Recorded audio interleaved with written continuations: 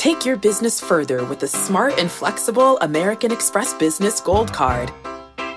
You can earn 4 times points on your top 2 eligible spending categories every month, like transit, U.S. restaurants, and gas stations. That's the powerful backing of American Express.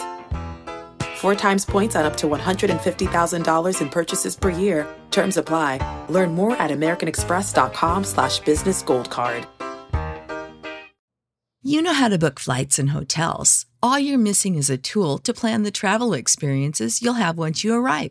That's why you need Viator. Book guided tours, activities, excursions, and more in one place to make your trip truly unforgettable. Viator has over 300,000 travel experiences to choose from. Everything from simple tours to extreme adventures and all the niche, interesting stuff in between. So you can plan something that everyone you're traveling with will enjoy. Real traveler reviews give the inside scoop from people who've already been on the experiences you're considering. So you can plan with confidence. Free cancellation helps you plan for the unexpected. And 24/7 customer support means you can travel worry-free. Download the Viator app now and use code Viator10 for 10% off your first booking in the app. Find travel experiences for you. Do more with Viator. Yeah, man. Feel good to be home. Long time coming. Welcome to the livest. We are live in the studio. Back on. Fresh off a European tour. Ooh. Shout out to all the good folks of UK.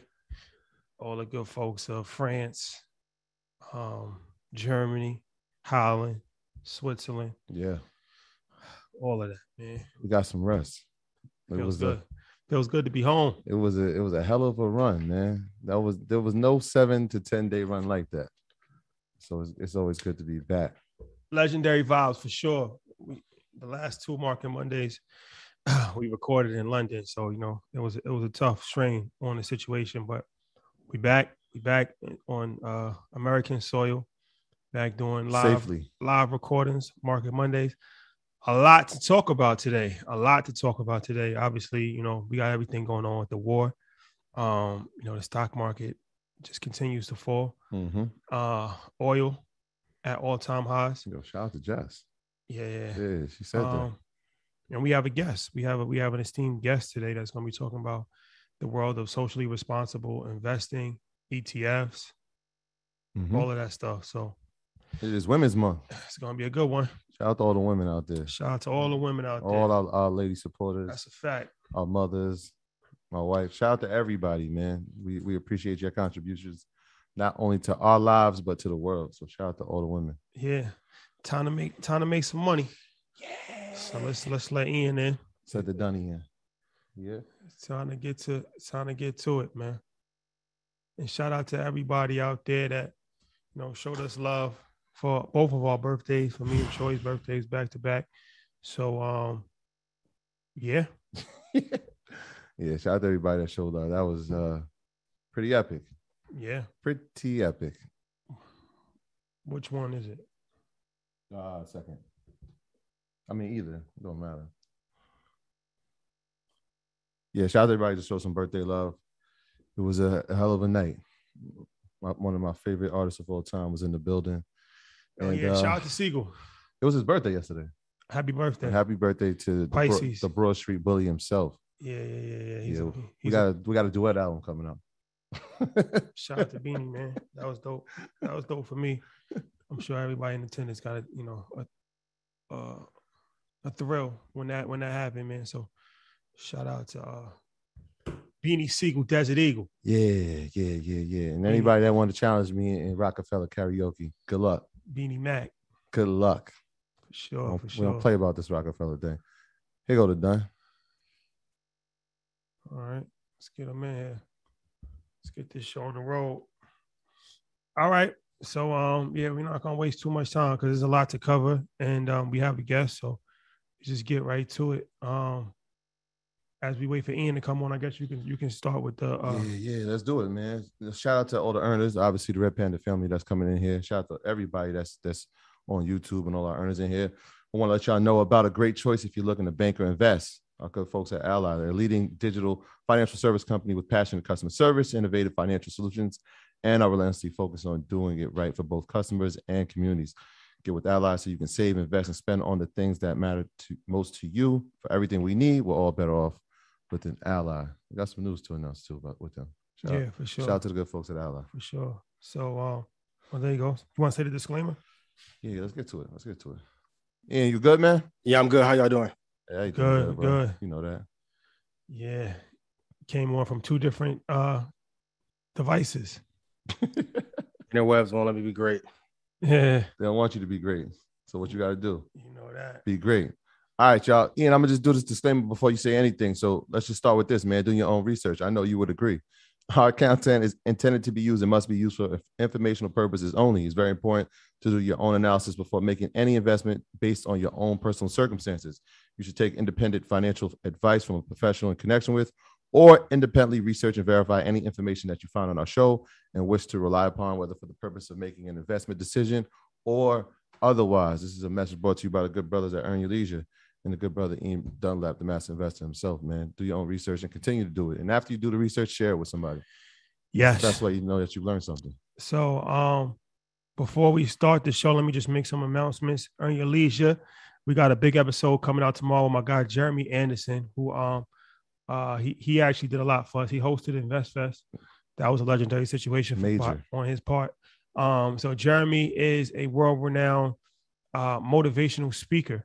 So it's a really dope episode about the motivational speaking business, how you can get into the motivational speaking business, how you can make a lot of money from being a motivational speaker. And you don't have to be like, Tony Robbins and, one of these guys to make a living doing motivational speaking. Like, you can make a lot of money with, 10,000 followers and 5,000 followers. We learned that from Jeff and Lenny. Yeah, shout out to our guys. They was getting paid. Trill or not trill. They was getting paid a boatload of money from speaking at colleges, but a couple thousand followers. So speaking at schools, speaking at institutions, corporate, it's a lot of opportunity. And as the world starts to open back up again, it's going to be even more opportunity for in-person, speaking engagement. So that's a dope episode. You should definitely check that out tomorrow, 8:00. And wanted to make an announcement. So we got a big situation that's coming up. So South by Southwest, one of these things that I always heard about, for a long time, but I never actually went to it. But I always heard about South by Southwest, from the music week to the tech week.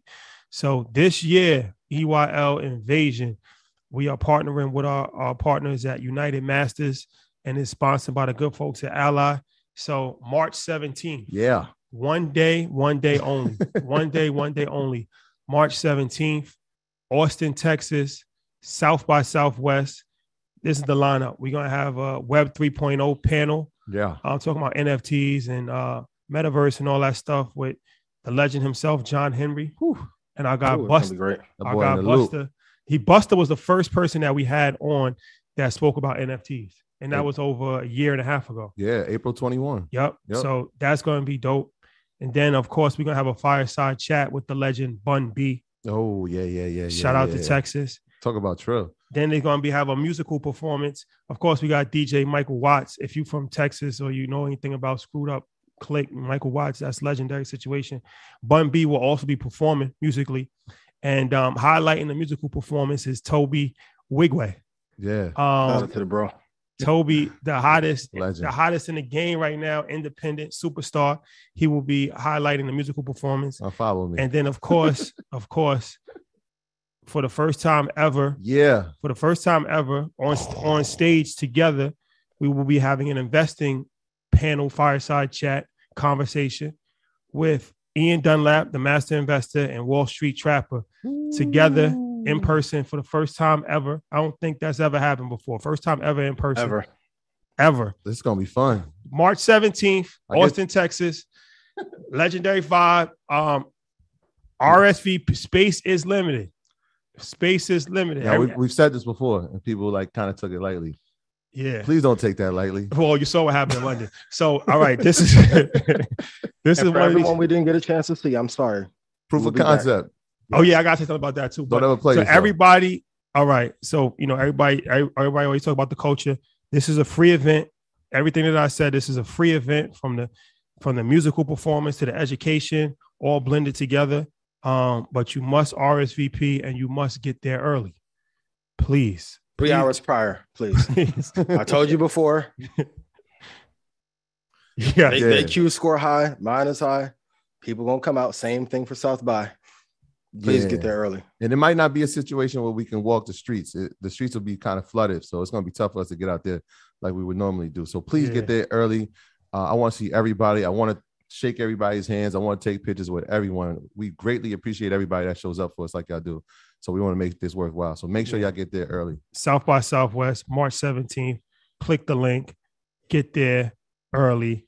Be ready for a hell of a performance across the board. And the last thing I'll say before I pass the mic is that once again, apologies to everybody in England that was not able to get into the venue. But we said that we was going to do a webinar about real estate investing. So what we're going to do is real estate investing webinar on Monday, next Monday, 2:30, 7:30 London time, 7:30 London time. PM, and that will be with Matt MG, the mortgage guy. He's going to go over all of the stuff that he talked about as far as how to invest foreign nationals. He has a mortgage broker that's out there that is going to be talking about, mortgages specifically. And then we had somebody that taught a class for EY University who used to work at Goldman Sachs or Morgan Stanley, one of those two. I'm not sure if you met him, Ian, but he's a real good guy. And he's going to be talking about stocks, but from a UK perspective, because their stock laws are a little different, like ETFs, and it's a little bit different than how we do it here in America. So we're going to cover the gambit from real estate to investing. And that's for everybody. And that's just to make good on, the situation that if you, couldn't step foot inside the building. So emails will be going out for that. Yeah, that's for our people out in the UK who came to the event RSVP. And somebody's going to be like, how do I attend? Well, you have to be on that RSVP list. So those people who are on the RSVP list, we're going to send the emails out to you and make sure y'all attend that because it's going to be full of knowledge. It's going to be a lot of rants, lots of gems, and it's going to be catered to the people of the UK. So that's dope. Yeah, UK based information. Yeah. All right, that's it. Ian, the floor is yours. I appreciate you guys so much. To the owner of Tape in London, sorry you have to kick me out of your club for talking to the people, but I wanted to make sure we could talk to the people that we could that made it in. If you guys want to join the sniper program for free, you go to joinredpanda.com and put in your name and email. There will be no upsells, no downsells, no cross sell, free. You guys will get that at 11 a.m. tomorrow. Talk to Shadi. I think it's time that for the last time we drop a deal. So Stock Club next week will be available for those of you who cannot afford the big price.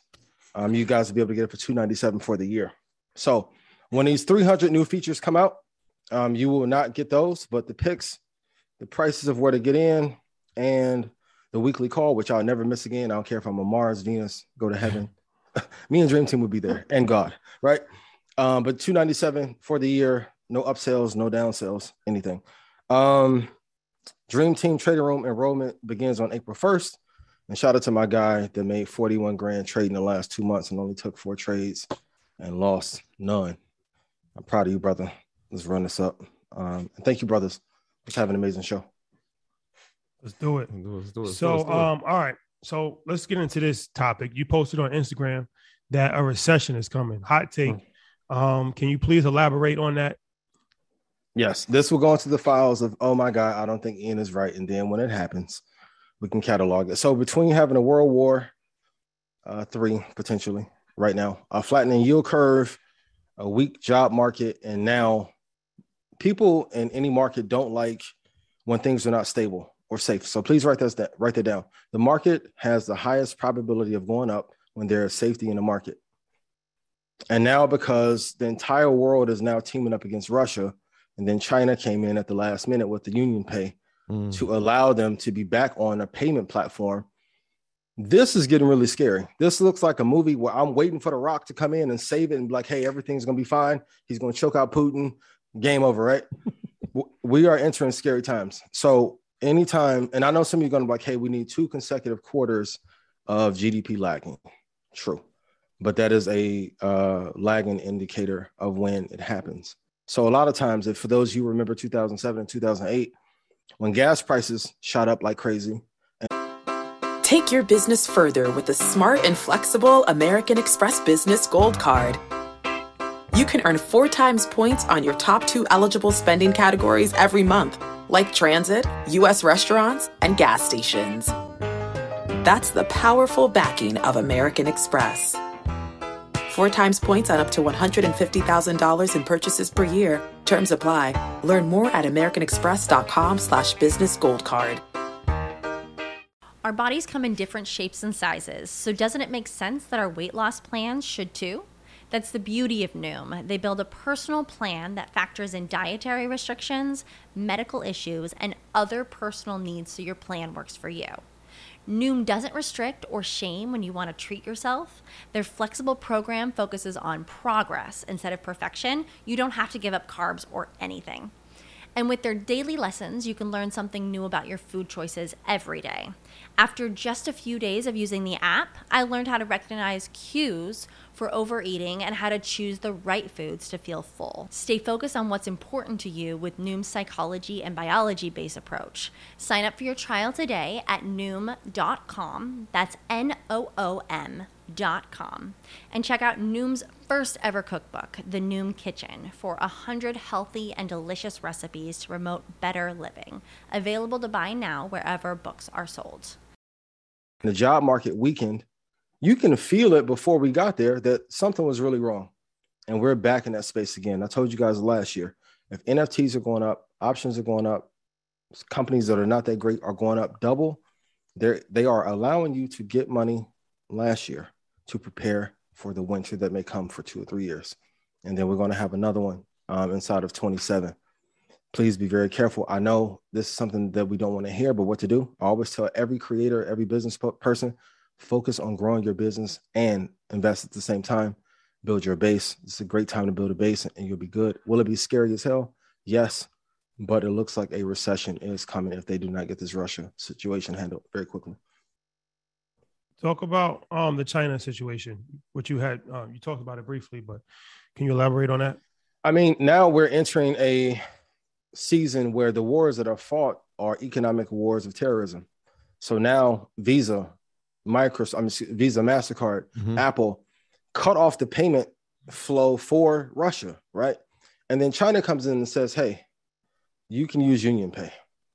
So before, when China was being quiet on their perspective on what they should do if they're allied to Russia or not, you always need to follow the money trail.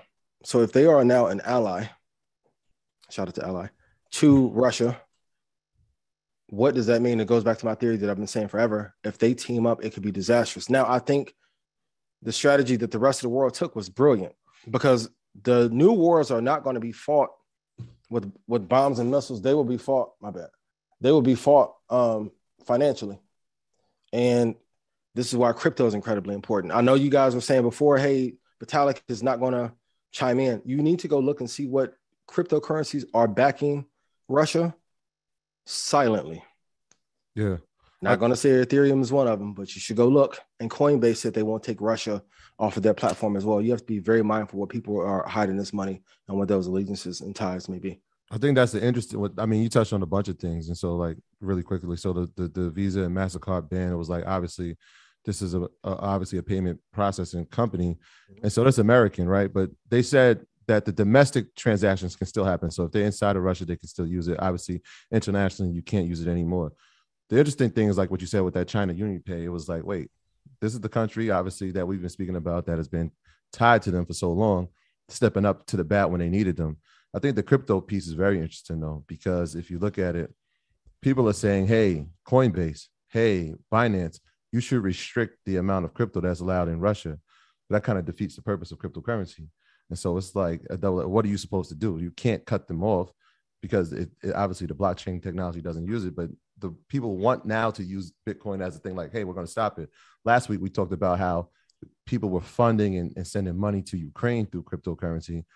But the other end of that is that there might be people that could be sending money to Russia the same way, right? So you can't really ban it. So it's an interesting time, man. Like right now, watching all this, is really, really, really intriguing. And we should be paying attention to these little things. I'm glad that he brought up that China Union Pay situation, because that was kind of like a 1-minute article. That's a very big piece of news. It's a very interesting time that we're in right now. And shout out to my bro, Dave Gross. I had like an hour and a half conversation with him yesterday. If anybody doesn't know who Dave Gross is, that he's a extremely successful businessman. Used to work on Wall Street for 20 years. But you might know him from being Nipsey Hussle's business partner. He was the guy you see with Nipsey Hussle all the time, who was, really educating Nip on a lot of things, especially on the real estate side. So I was speaking to him, and he was saying, like, there's a shortage of investments out there, like where people can really put their money. And he was like, you don't know how many people hit me up and starting these funds to buy artists' music, like artist catalogs, because there's not a lot of place to get good returns on your investment right now. So people was looking at all kinds of alternative ways to invest money in like musical catalogs. This is where the NFT thing comes into play. Real estate is already, way overvalued. Stock market, is in trouble right now. Cryptocurrency has been falling. So it's an interesting space right now. And this is another conversation, but goes back to like valuations on companies, people looking to buy companies and stuff like that. People are just looking to spend money on things that they can get a good return on their investment on, because it's not easy to get a good return on investment, especially large sums of money. So it's interesting times that we're in. And this Russia-Ukraine situation doesn't look like it's going to be over anytime soon, even though they've put a lot of pressure on Russia's economy, on the oligarchs. It's being felt. But, Putin is he's still, playing the game to win. So we'll just have to wait and see what happens. But if China gets more involved, then that's going to give them more time. Like if China just would be not involved at all, I think it would be over pretty quickly. Over fast. As long as China keeps giving them lifelines, they're always going to be in the game. Yeah, and one of the things we talked about, speaking of where people can invest their money, and we spoke about it last week, was commodities. And literally, like when Jess was on, shout out to Jess, when she was like, oil's going to 120. And when she texted me last night, like, it's at 140. I'm like, wow. Like, we said it, and then I asked her to repeat it just to make sure. And yeah, she did. But also nickel. Did you see nickel today? All-time high for nickel commodity. I remember going to see Robert Kiyosaki in like 2007. He had a speech in a seminar in New York City, and the whole seminar was about nickel. That's all he was talking about. Like, you should invest in nickel, because everybody was already investing in gold as a commodity. But he was like, nickel's the next thing. And so to see it hit an all-time high today, I was just like, man, this is pretty interesting. And we spoke about it. Like literally when we spoke about it Monday, I watched some of the news outlets Tuesday. Everybody's talking about commodities. Absolutely. And copy Jess. I want to be very clear, because no one was calling that. Shout out to Jess. She'd been such a part of that. But that's crazy. Like, so when we're telling you guys these pieces of information, please use them to your advantage. And even with nickel, going back to your point, when Kiyosaki was doing those tours, and Money Master the Game, one of Kyle Bass's favorite strategies, if he could, he would put every dollar that he could into nickel. So you have to have the right kind of diversification. And true diversification isn't retail, oil, gold, crude, EV, tech. Diversification, truly, like when you talk to people inside of hedge funds or family offices, is to make sure that no matter what happens with your portfolio, that you are positive. And Ray Dalio tapped on it a little bit with the all-weather strategy. That's not the real strategy that they used at his firm. But you have to make sure, even if the world falls apart, that you're able to print and produce money. And going back to your point, Rashad, capital allocators have to put money to use regardless. So they can't just sit on $500 million, $3 billion, $14 billion. They have to put the money somewhere. You guys have to continue to look. And that's why I always tell you, look at every asset class top to bottom. There is a market somewhere that is going to boom at some time if you find it. Yeah. And we spoke about another one, and this is literally after Jess said oil, when we started talking about gas, I literally said, look at the ETF XLE, and we spoke about the two top allocations inside there. And since Monday, that ETF has gone up by $7. And if you study the history of that ETF, for it to have a $7 move is really drastic. It doesn't move like that, right? So this was just like another play that, had you just applied that information, know the rest. I mean, Jess she definitely dropped some good gems in that episode. You should watch that episode again. It's a trader's market, and there's opportunities in every crisis. And the oil situation, yeah, it's unfortunate if you're trying to get gasoline right now. But right. if you're trading oils and futures, and you made some money. I think it's how much? 130 a barrel, something like that. It got up to that. I think when it closed, I saw that like at 118. Yeah. So 118. Yeah, it's interesting. It's interesting, but people are definitely looking for alternative ways to invest their money. So I think while the European markets were open, obviously the oil that's coming from Russia, a lot of it goes through Europe. So when the European markets were open, it got up to like 140 a barrel. And then by the time the New York Stock Exchange had opened, it had got down to like 120, and then I sold around 118. So, and the bear market and the stock market, I mean, depending on how you look at it, we're already in a bear market. I mean, I know the NASDAQ, I'm not sure the percentage, but if it's 21%. Yeah, so the NASDAQ is already in a bear market because 20% from a high is the bear market. Mm-hmm. So NASDAQ is already in a bear market.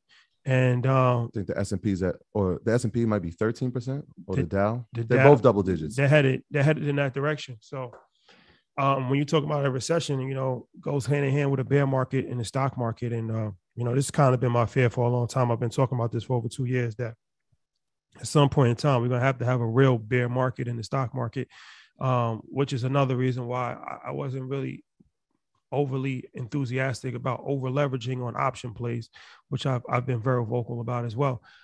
Because when a bear market comes, and like the last bear market that we had during Corona was the shortest bear market in American history, it only lasted a couple of weeks, and that's not normal. And that was only because, they put so much money into the economy, and it's only so long that you can put so much money into the economy. Then we're seeing the effects of that now with all-time high inflation. Mm-hmm. So now when they start tapering the money that they're printing, now you see the effects of that. And now that, it's got to stand on its own. And then you couple that with, a crazy war that just popped out.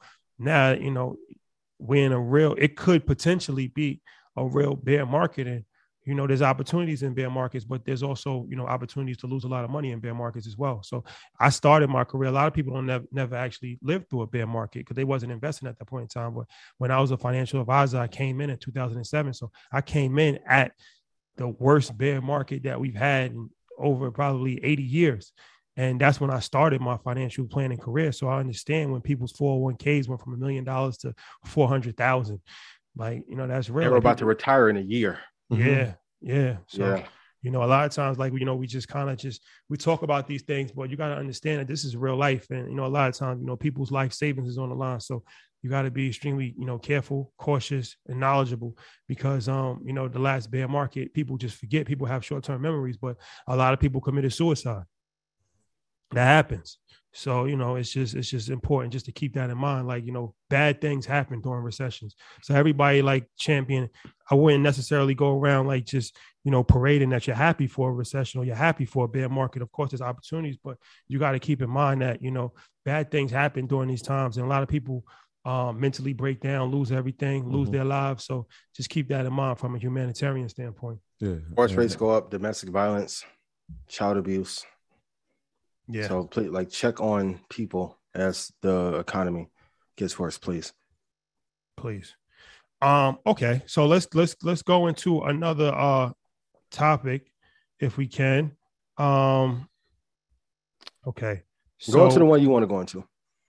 No. I'm gonna go into this. What did you see that made you say the storm was coming in October? A couple of things. So when a good site that you guys can look at is macrotrends.net and Guru Focus. So I'm always looking to see what are the governments buying, what are the companies buying and hedge funds buying. I saw when we started to top out that a lot of investors with big capital stopped putting their money to work. So, and once we get past a certain point, I knew we were going to taper back, but once I didn't see certain people putting in a lot of money, and notice when the market was raging, everyone was going on, coming on Market Mondays, CNBC, shout out to everybody there. And then I noticed maybe in October, November, everyone got really, really quiet. And I started making some calls and texts. I'm like, hey, what's going on? Like, nothing, normal market. I'm like, nah, I feel that there's something up. And then when Bezos started to let off some of his positions and some top CEOs began to sell off, I'm like, that's usually a sign. I told you guys, whenever you start to see about 25 to 30 companies break those all-time highs and executives start to take those golden parachutes, that's a sign that they know that something is wrong. They can't tell everyone at one time that, hey, things are going to fall apart. So once I saw those things in tandem with everything hitting an all-time high, and I've said it from the beginning of the show, once quantitative easing stopped, we're going to go back to a real market. And once they began to taper, we got into a real market. So we're just now seeing what the market actually should be if they were not printing all of that money. So number one, always look at the yield curve. Number two, always look and see what the cycle of quantitative easing or printing of money from the Fed is. And then third, go look to see what the top 5 hedge funds are doing. That'll give you all the clues that you need to know if you should be buying or selling. Yeah, I felt like we saw these things. We saw these signs, and we alerted everybody to these signs. We did. And it was kind of just like, yeah, it's just a sign. It's just a sign. We'll keep going. So, yeah, I mean, I remember when we were talking like, yo, Elon sold some Tesla stock. Yeah, Bezos sold off some Tesla. Like, like everybody's taking stock or selling stock in the company. It's like, yeah, these are signs. One thing that you can learn from nature. I gave the earthquake. I gave the fire forest reference before, but if it's 105 degrees, what is a good chance of happening? Rain. Exactly. Rain. You got to cool it off. So whenever anything gets to a point where it's just too hot, you should expect rain. And, you see stocks at all-time highs. You see everything flying at all-time highs. At some point, it's going to get too hot. And rain is necessary. It has to cool off the environment. It just can't be 105 degrees every single day. It's just not conducive. Plants can't grow in that type of environment. So we learn a lot from nature, and then you can apply it to just, common sense. So you kind of could see this coming if you had, any indication of that, what comes up must come down, and it's a natural cool off. So, yeah. And the more volatility we have, I always told you guys, that's why you want steady, consistent gains opposed to like really explosive. And I know everyone wants to flip and get the bag real quick, but if you don't know when to take it out, the downside, for those of you that made 40,000, some of you turned around and then lost 80. So that's why I'm always big on every trade, have to know your target long-term. A couple of you asked me, hey, should I have stop losses on my long-term? If you're in a position where you can withstand it, no, because the longer you want to hold equity positions in a company is much better. I don't recommend it unless, let's say you have less than $5,000 you invested into the market. If you have 5,000 or less, yes, I would put a stop loss. If you have more than that in for long-term investments, I wouldn't. But this is why you want steady, consistent gains opposed to rapid growth of 40%, 50%, and then we tumble down 25% because it shakes your confidence and destroys your confidence and your account at the same time. Let's go to a few more questions before we bring our guests on. One, I know this is something that people want to know. Should they be buying now or waiting for more blood in the water? So you buy the dip and it keeps, nothing's worse than buying a dip. I learned that in crypto years ago. You buy the dip and then it keeps dipping. Then you buy the dip again and it keeps dipping. And then you just. They got that meme going around. It's like you just got like the Tweety birds flying around in the head. Like you don't know what happened. Yeah. So what should they do? Should they be buying now or should they be waiting? If you're buying quality, you should continue to buy. If you're buying something that is not top 5, and I mean this from the bottom of my heart, if it's not top 5, you have to wait. You have to wait. And traders know this. When we have extreme volatility in the market and the market is just pinballing like crazy and just going up and down, yes, you can make a couple good trades, but usually it doesn't last. Same thing with long term. So if you're looking at a 3-year horizon, 4-year horizon, 2 will be great. If you're looking to make money over the next 3 months, I will wait and put money on the sideline, especially if it's your last. But if it's not Apple, Microsoft, Google, Visa, AMD, I'm on the crypto side, Bitcoin. If you're in Ripple, I will continue to hold. Cardano, I wouldn't touch the Decentraland. Other than that, I wouldn't touch it. Now we're in the finals. We got 2 minutes left. Mo Williams not getting the ball. Shout out Abdullah. Appreciate you. LeBron's the greatest. I'm gonna go to you. Mo, I love you. I don't want no smoke. Shout out to Mo. Mo can't get the ball. Or I'll say Eric Snow. Eric Snow can't get the ball. It's clutch time. We got to go to Brian. You have to go to the most quality that there is. And you see, even with Apple, right? Buffett changed that classic Coca-Cola position from 20 years ago, and now Apple is that safe haven. When you see older statesmen in investing begin to park money in a company like that, that is also a sign that think like you guys put in chat. What percentage of Apple does Warren Buffett own, and how many shares? There's a reason he parked all that money there. He parked it there for protection. You want to put your money inside of a safe that will not burn down, that will not mold if it gets water on it. Like it's an ultimate hedge, right? So when you see hedge fund managers begin to put a bunch of money in one key position, it's a sign that things are going to slow down in the market and they have to still produce alpha. So if they have more diversification, it means that the market is broader, it's doing a lot better. If they hyper focus, usually a sign that the market is going to tighten and things are going to fall apart. Ian, on the crypto side, you left out Ethereum intentionally, or are you not big on Ethereum long term? Listen, man, if Wakanda was real and T'Challa needed me, well, I'll put every resource behind Red Panda and T'Challa. I'm not going to say it publicly, though. What's any different than Ethereum?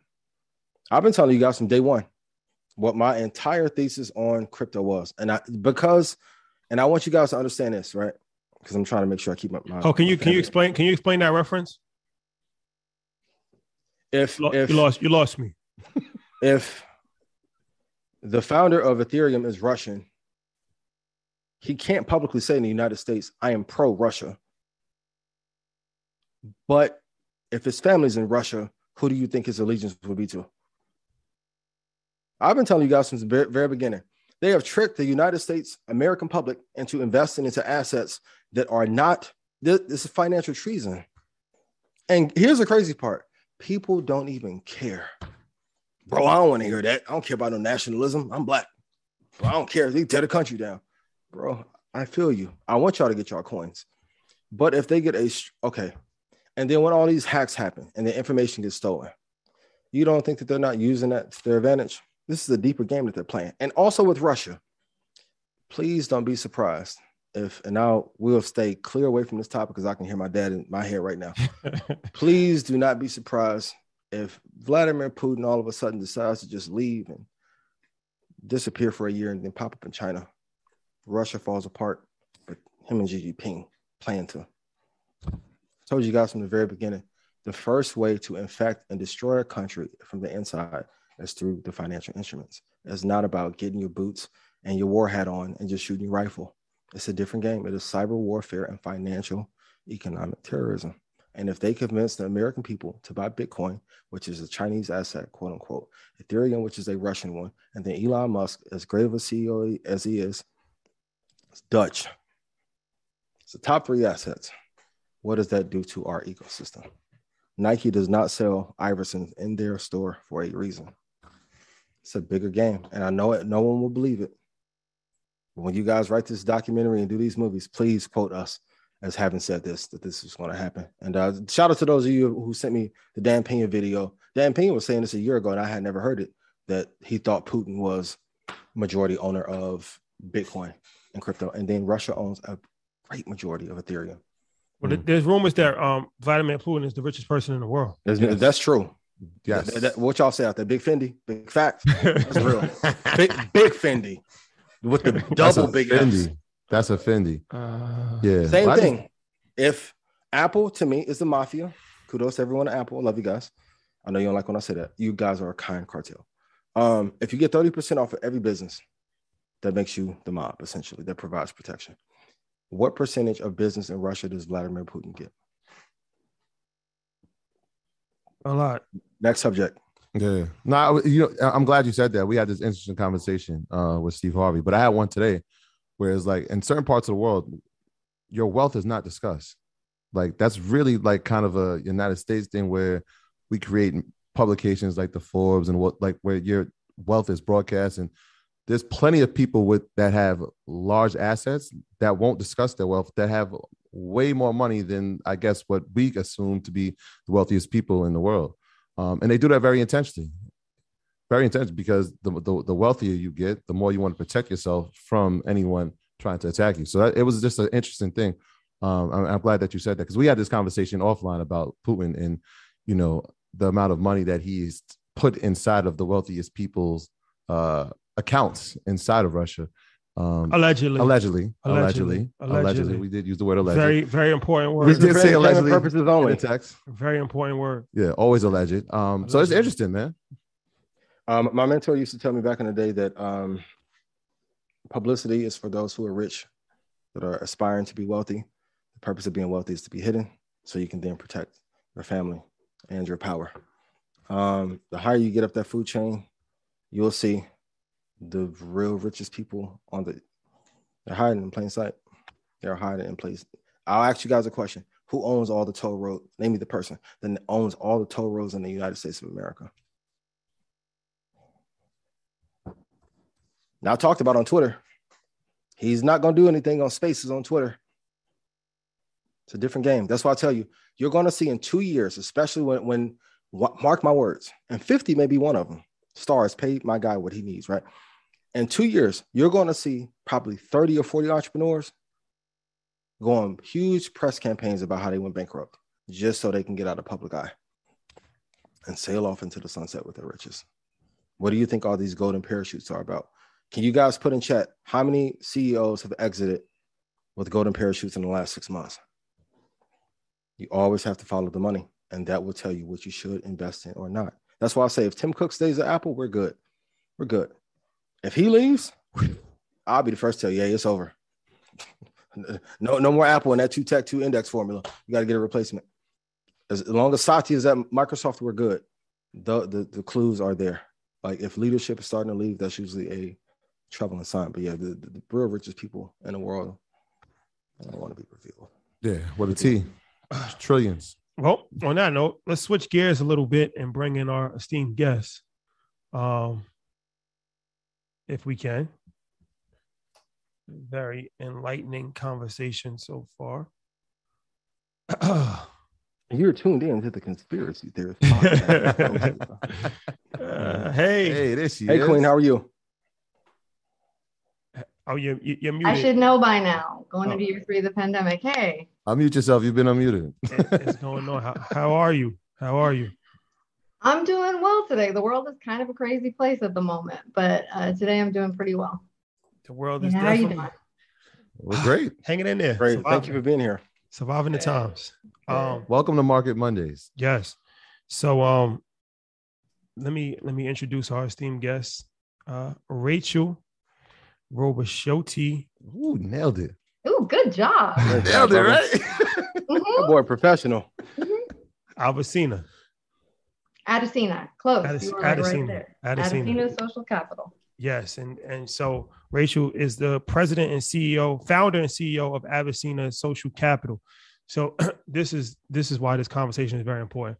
So the firm is solely focused on socially responsible investing. Is that the correct term to use? There are lots of different names for values-aligned investing, and socially responsible investing is one that's fallen a little bit out of fashion. Now, mostly people refer to it as ESG or environmental social governance, but we go a step farther than that. We use the term social justice investing. We created it back in 2018. Social justice investing.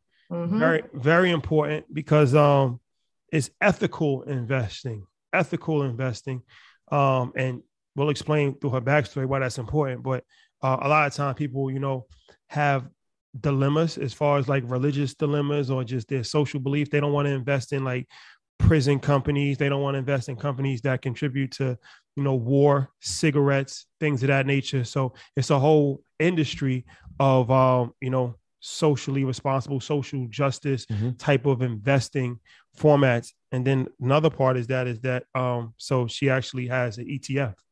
JSTC is the ticker. Mm-hmm. So this is the first person that we've actually spoken to that has an ETF. So that's exciting. Mm-hmm. I have a lot of questions about that as far as starting an ETF and that whole route.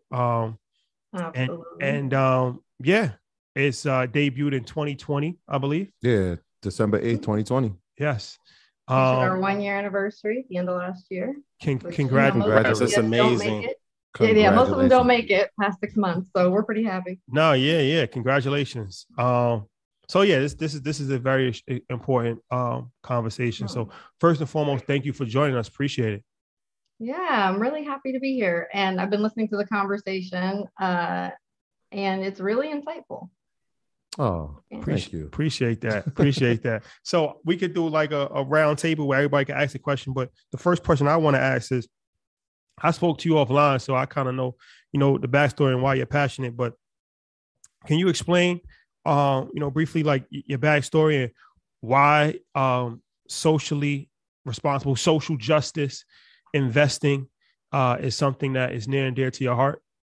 Absolutely. So I think when we spoke, I shared with you how I grew up, which is, it's a story that in finance is a really unusual story, but I have to say that for most Black folks in the United States, it's not.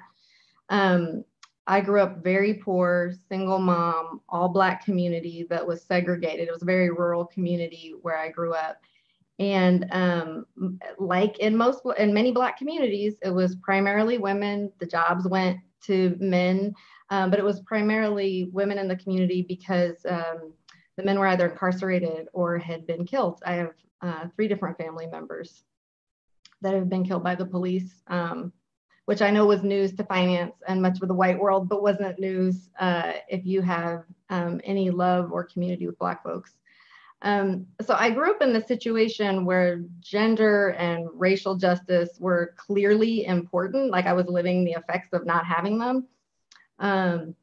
And, it had this direct impact on the economics and how we were living. But then something kind of interesting happened in 2017. And, I had kind of pulled in racial, gender, economic justice into the work that I was doing in finance. But something interesting in 2017, we'd had the historic climate change had brought all of this snow right after a drought, and the Oroville Dam. So there's a big water development project that Black people had been brought up to put in place, and a lot of Black folks died creating that dam. It was about to burst, right, because of all of this climate change. And I was like, it is so obvious to me that the very community that was brought up here to build the dam is going to be the one most impacted by climate change. And when when they were showing the evacuation routes on international news, it was the south side of Oroville, which is where my folks were from. And it just really cemented my understanding that these issues of racial, gender, economic, and climate justice are very intertwined.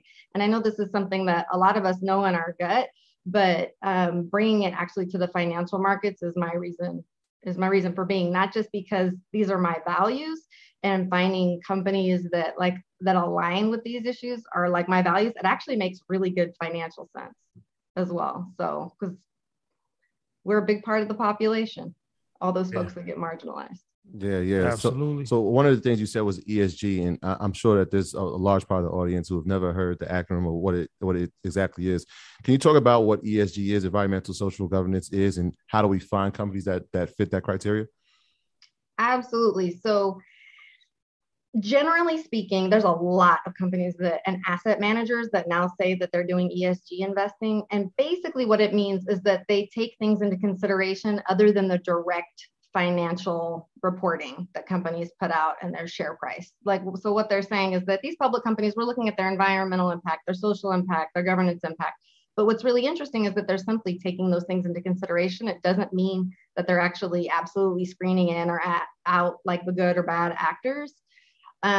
Which is why we went a step farther. When I created social justice investing and the strategy that became Adesina back in 2018, it was because we were seeing like oil companies show up in ESG portfolios, and we were seeing, we were seeing like weapons manufacturers show up in ESG portfolios, and we were like, wait a minute, something's not right here. And what we realized is that finance is just talking to itself.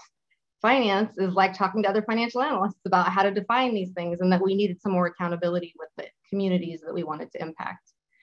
So that's the direction that we headed. But it's definitely, we are on the outside edge of ESG. Many people think of us as like the future of ESG investing. Do you think, since you've taken this moral stance in a somewhat corrupt system, that you haven't gotten the backing or support that you would have wanted for your ETF? Well, I can tell you, so we are at just under $100 million in assets, which sounds like a lot of money, but for any fund, that's actually let's just say that we still have to do a lot of other work and get revenue from other sources kind of coming in. I didn't start an ETF to have 100 million. And it actually started an ETF. I built it as $1 billion ETF from jump. And where it is right now is that a lot of people said that it was what they wanted. It's what they were interested in. And that's why, we're past the 1 year mark. We're, coming up on 100 million.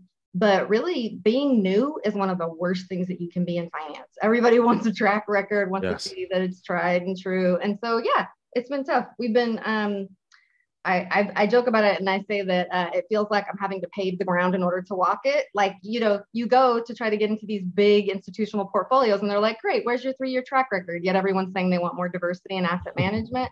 So we've been, starting all kinds of campaigns to kind of like change the way managers are evaluated and get more folks in.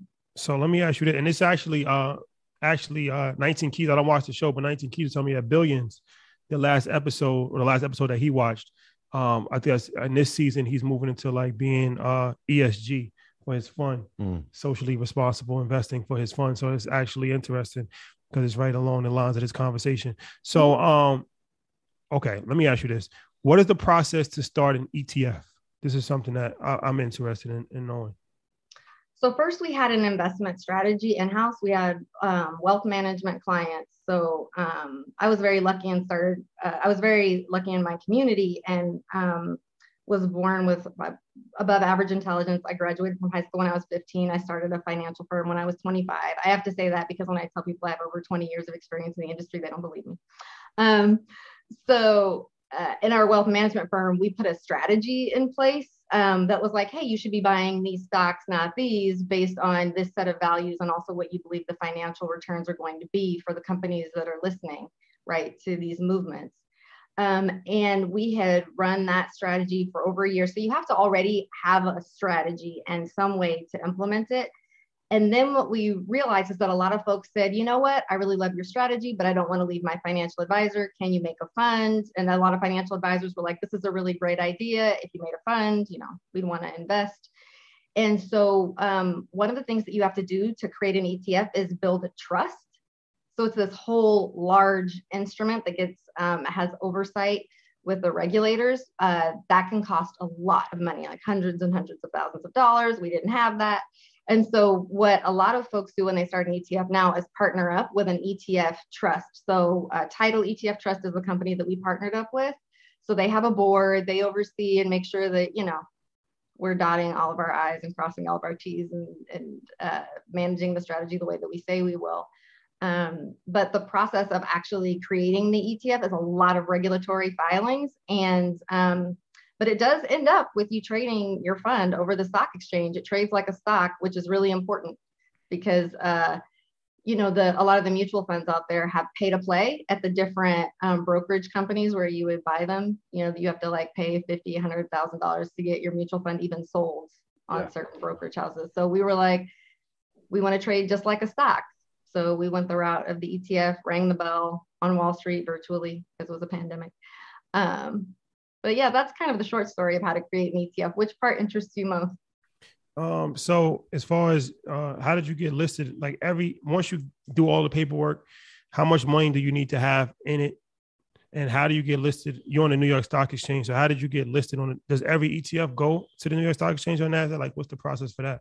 No, that's a really good question. Actually, you choose. So you can be on the NASDAQ, you can be on the NYSE. Lots of times choosing which exchange you're on is just kind of like which exchange has the reputation for your particular type of product. We're a long only product, public market stocks. We aren't doing short sales or anything like that. And so the NYSE ARCA made the most sense. But you do choose. It's a pretty straightforward application process. That's not the hard part. The hard part is getting a market maker. So actually getting, and we were really lucky that, we found a brother that was actually in the space. Because let me tell you, when I say we're really lucky, asset management is almost 99%. The firms are owned by white men. So it's a big deal to have a Black woman owned firm and to actually have a market maker where the person that was representing us is a Black man. So you actually finding a market maker, that's somebody that's willing to say like, hey, when people want to buy your ETF, I'll go buy $1.5 million and resell it right? Like resell to people that want to buy your ETF, because you only have certain authorized participants that can buy ETFs. They're these huge, usually huge banks. And you have to have a market maker that's willing to like go make a market for your ETF. So that's actually the harder part and more of the relationship part. That's a lot. That's a lot. So that is a lot. Yeah. So I know that you obviously racial justice is key, gender justice, economic justice, and climate inequities is kind of what the ETF is based off. But what is the criteria? Because I went through the list and I'm looking at this. Is this something that you and your team came up with, or did you meet with organizations and said, all right, what are the things that you want to fight for? Like, I'm assuming like Color of Change and Black Lives Matter. Are you meeting with these people to come up with criteria to say this Absolutely. is how? Okay. Yeah. So that was the big problem. Like, how do you end up with these like really bad public actors inside of ESG portfolios? And it's like, there's no accountability mechanism. So we set ourselves up to be accountable to the movements for these particular issues. So like the Movement for Black Lives is one of our social justice partners. We follow the lead of Color for Change. And these are organizations that we've met with and meet with regularly to say like, okay, there's suddenly lots of interest in racial justice investing. It looks like the industry's turning, this happened in 2020, the industry's turning its attention toward people on corporate boards. Is that where you want us to focus? No, the answer came back, you need to keep on working on decarceration and ending profiting in private prisons. So not only do we not include those types of companies in our portfolio, we also research the underpinnings of what allows those companies to exist. Like, what are the financial instruments? And we organize other investors with us to divest and to actually start bringing down some of those asset prices long term. So yeah, but then, it's focusing on what people say actually matters versus the data that may be available and seems related. That's generally how finance and ESG works right now, which is people are really surprised when I say that, but truly it's like, oh, what do we have data for? I guess we can count the number of people we think on the board who might be people of color. I'm like, that's not a way to address racial justice. You have to end the like profiting from mass incarceration, which is that whole system that put the knee on George Floyd's neck. Like, that's what you have to do. And, and setting up accountability to the right communities ensures that you do that. So they oversee we have a set of, we have a stewardship circle, very unusual, that actually oversees what our portfolio management team is doing. And all those folks are activists in these different movements. What's the time span when you're doing that type of data research on a company? Like, how long does that process take? Because I would figure that most people, is the information public knowledge, or are people making it difficult for you to find this type of information? Well, our favorite type of data, there's a big market in data out there right now. There are companies in the investment world where they sell data, but the data is, sometimes just a few analysts doing Google searches. One of the things that we do is partner with the social justice movements to have them produce data on the metrics that they told us to pay attention to. So we actually, we take whole data sets by partnering like with certain communities. So like the Quakers, for example, are helping us research around surveillance, which we know how surveillance impacts folks, and facial recognition technology, how both of those impact our community. And, the Quakers say they're still abolitionists. It's just turned to mass incarceration and over policing.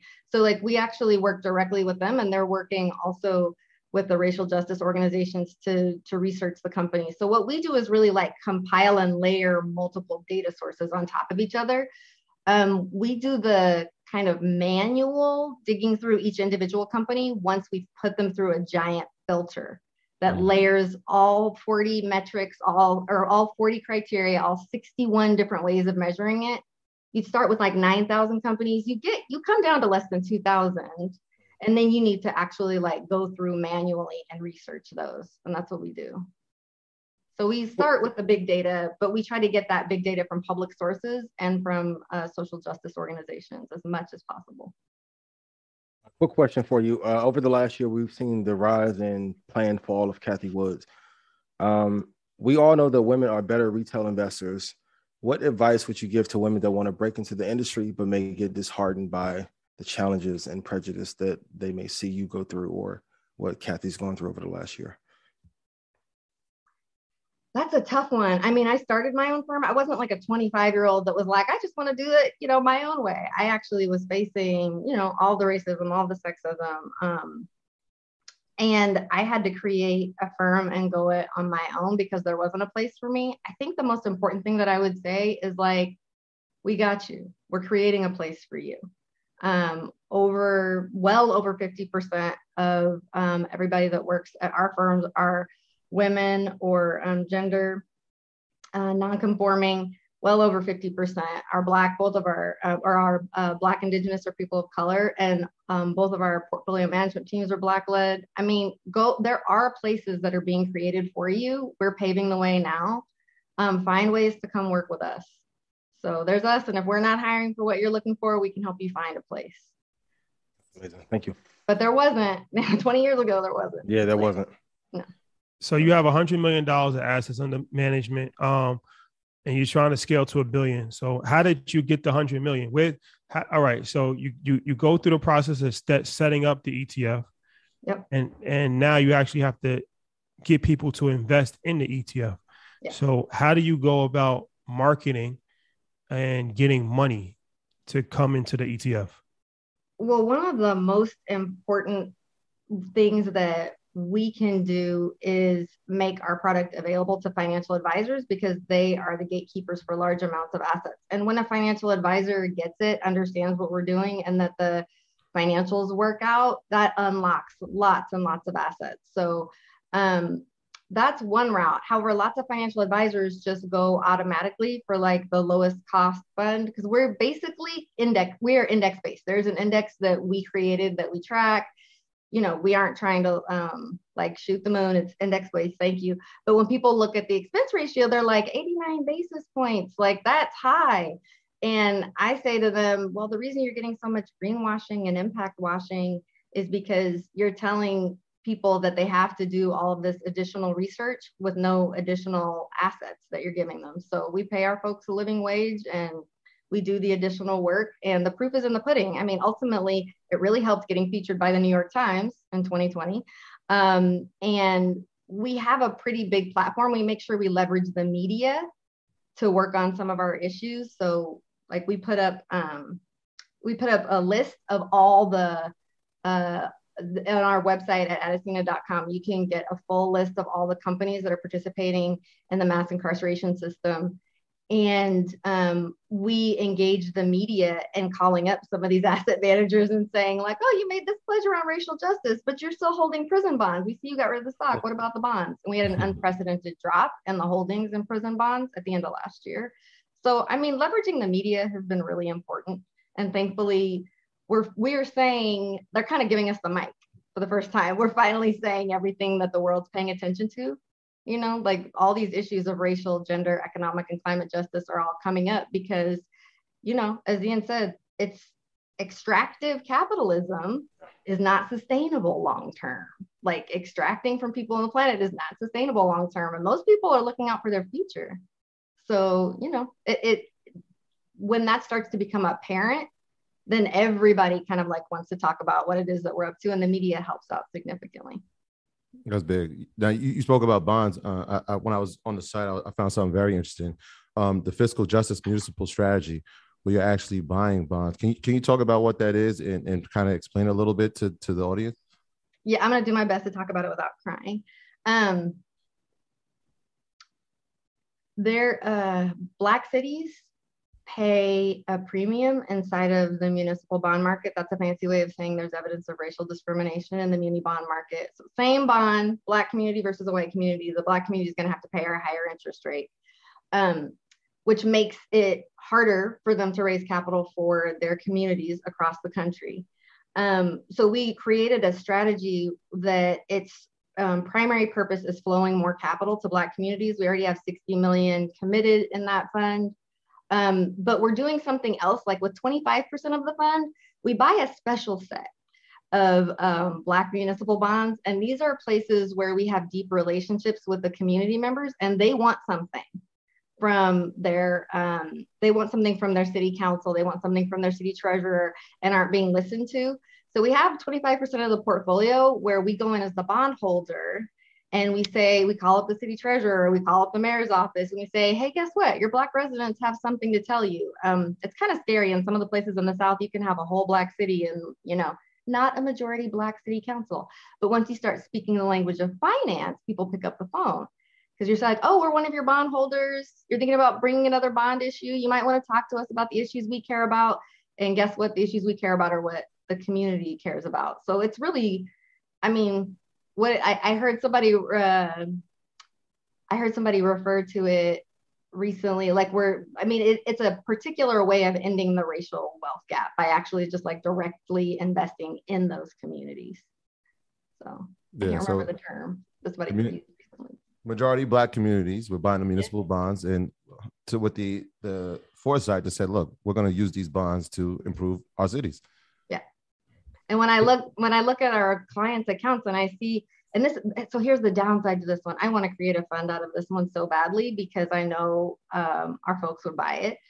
And it's so expensive to do. And like I said, I created JSTC to be $1 billion fund. So I have to be a little cautious with how quickly I stand up funds. But this one, when I look at the list of holdings and I see Tulsa and I see Harrisburg and Vicksburg and I see Detroit, and I really know that like we're actually flowing capital to good projects, to the right projects in Flint. Like I basically cry every time I look at our holdings. So that's the one, that's my heart project. Can everyone put amazing in chat if you think she's absolutely amazing? I want to know, what's the number one thing we can do to help you to become like a top 10 ETF? Because last year, everyone went ARK crazy, right? Everyone went ARK crazy. Buy JSTC. It's really simple. It's really straightforward. We've made it super simple for you. There's a lot of information on the website about how to do that at AdesinaETF.com. And at Adesina.com, you can see who our staff are, what the issues that we're working on are. You can see, what the social justice organizations are that we're partnering with.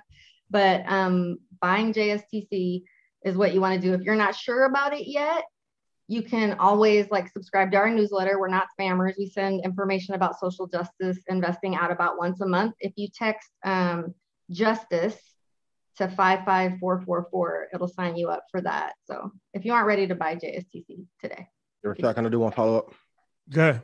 I know you're limited on what you can say from a marketing perspective, but for those who may not be familiar with you yet or the ETF, what competitive advantage would you give them in terms of return versus what they would get elsewhere? So one of the most important things about social justice investing is that it operates on this assumption that that the social justice movements are giving us early indicators of risk. And I heard you talking about some early indicators of risk, but let me just float some numbers by you just real quick. You know me, I'm all about the private prisons. CoreCivic is one of the private prisons. Their stock price was up 74% in 2012, in a year when the S&P was up 16%. This was before Black Lives Matter, any of the protests. 2014 comes along, Black Lives Matter. 2020 comes along, biggest racial justice protests ever. What do you imagine happened in 2020 to CoreCivic's stock price? Well, that year they're down 62%. In a year when the S&P 500 was up 16. So when I say that social justice movements are giving us early indicators of risk, I'm talking it's 1860, the Civil War hasn't started yet. Do you really want to be invested in plantations and slave ships? Is basically the way I feel about mass incarceration. So I think that there's a huge value proposition here. And it's not just, I hammer on this issue of mass incarceration because it's so important and also very personal for me. But we look at across the board when it comes to issues of gender justice and economic justice, as well as climate justice. We're on the leading edge of making sure we're the first to incorporate those into portfolios. We actually did an episode about this the week after George Floyd was killed. And we talked about police brutality bonds in depth. We talked about socially responsible investing. We had a whole segment about this, and we spoke about that. Of course, we talked about what's the name of the private prison? CoreCivic. We talked about them. So yeah, this is definitely good information for sure, and it's something that people should definitely be aware of. Now, in your ETF, some of the companies that you have is MasterCard, NVIDIA, Amex, Adobe.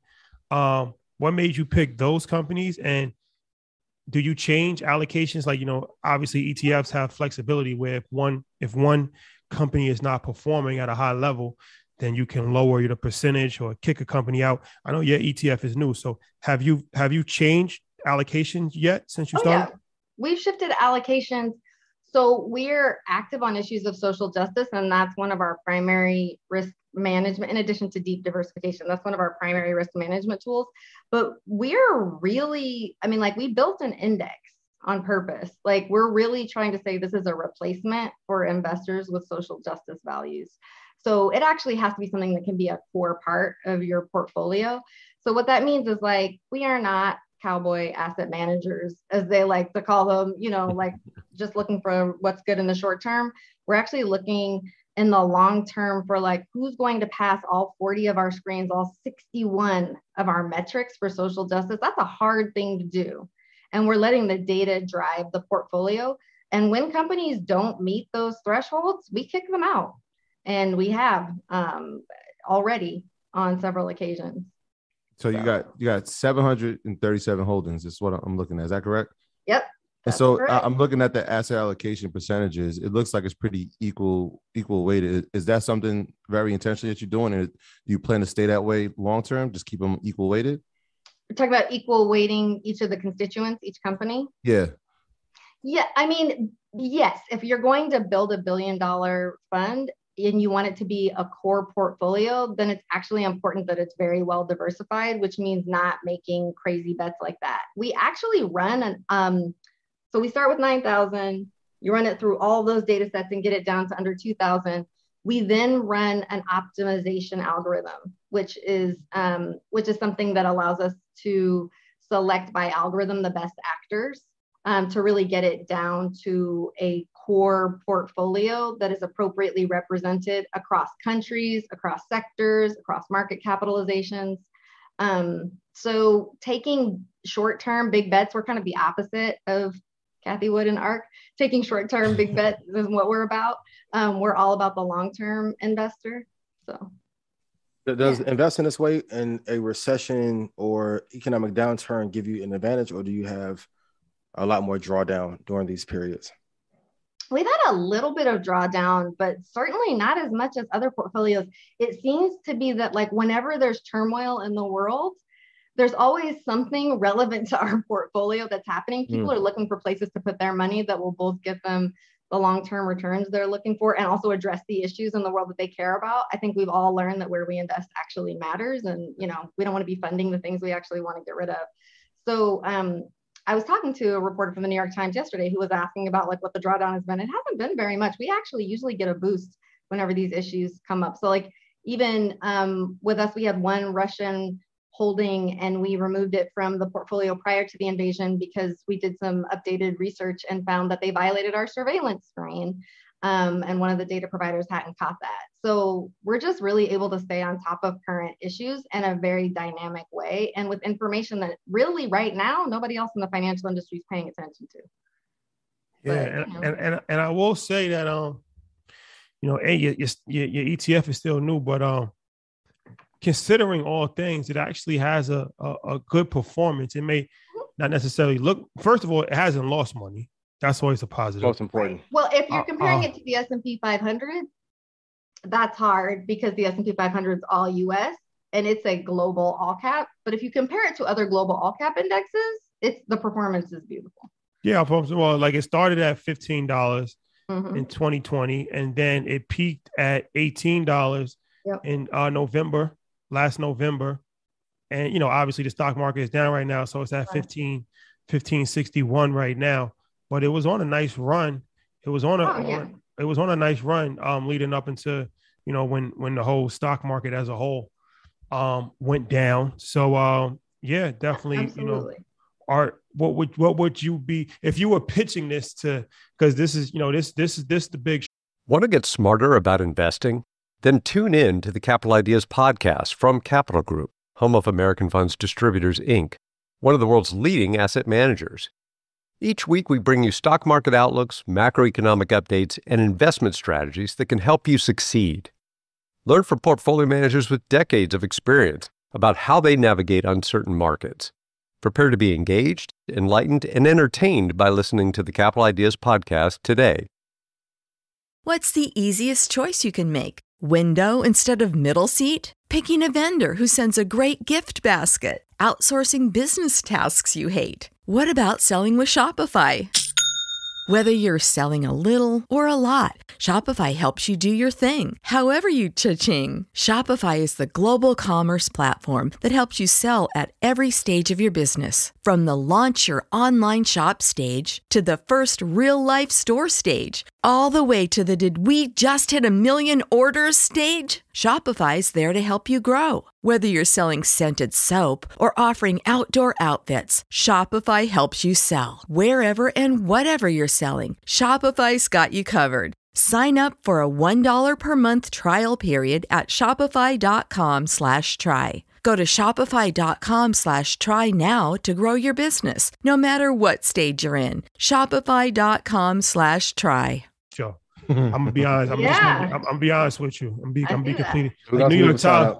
Like New York Times is a big publication, but this is a really big deal. So the difference between the New York Times and your audience is that I believe your audience actually takes action. Exactly. So, That's the difference. So That's the difference. Great job. Exactly. So if you pitching this, if you just want to enlighten people, like what would be your optimistic pitch on why somebody should invest from an economic standpoint, looking to make money? So in the long term, what you actually want is stable, sustainable returns. And you don't get those by extracting from people on the planet. You get those by investing in companies that already have started thinking about this and are ahead of the curve. And the only way that you're really going to get that is by working with asset managers who come from the communities for which like you're actually seeking justice. So the fact that we are a different set of people in an asset management industry that's almost entirely white and male, and that we're looking at a different set of data, there's a competitive advantage there, but that competitive advantage isn't short term. It's actually a long-term advantage because we're looking at true sustainability for the life of a portfolio. And I think that's ultimately, I mean, I know it's fun to play in short term and at the edges, but ultimately that's what we all want is financial freedom. And so it's financial freedom that you don't have to sell your soul to get. I like that. Yeah. Well, how do we also rally to get financial advisors, asset managers, family offices, fund of funds to support when, let's say, the cards may be stacked in our favor and they may not be in favor of these social justice issues? So the number one thing they always tell us is that it's all about their clients, the client demand. And so the clients have to tell their asset allocator that I want this particular fund, or another way to get at it is just to say, listen, I want my asset management, like I want the asset management to reflect the general demographics. And if you just start there, you'll automatically get a huge increase because there aren't very many of us in the marketplace. So, you aren't trying to do anything special. Just, make sure that you have as many Black portfolio managers, right, as there are generally in the population.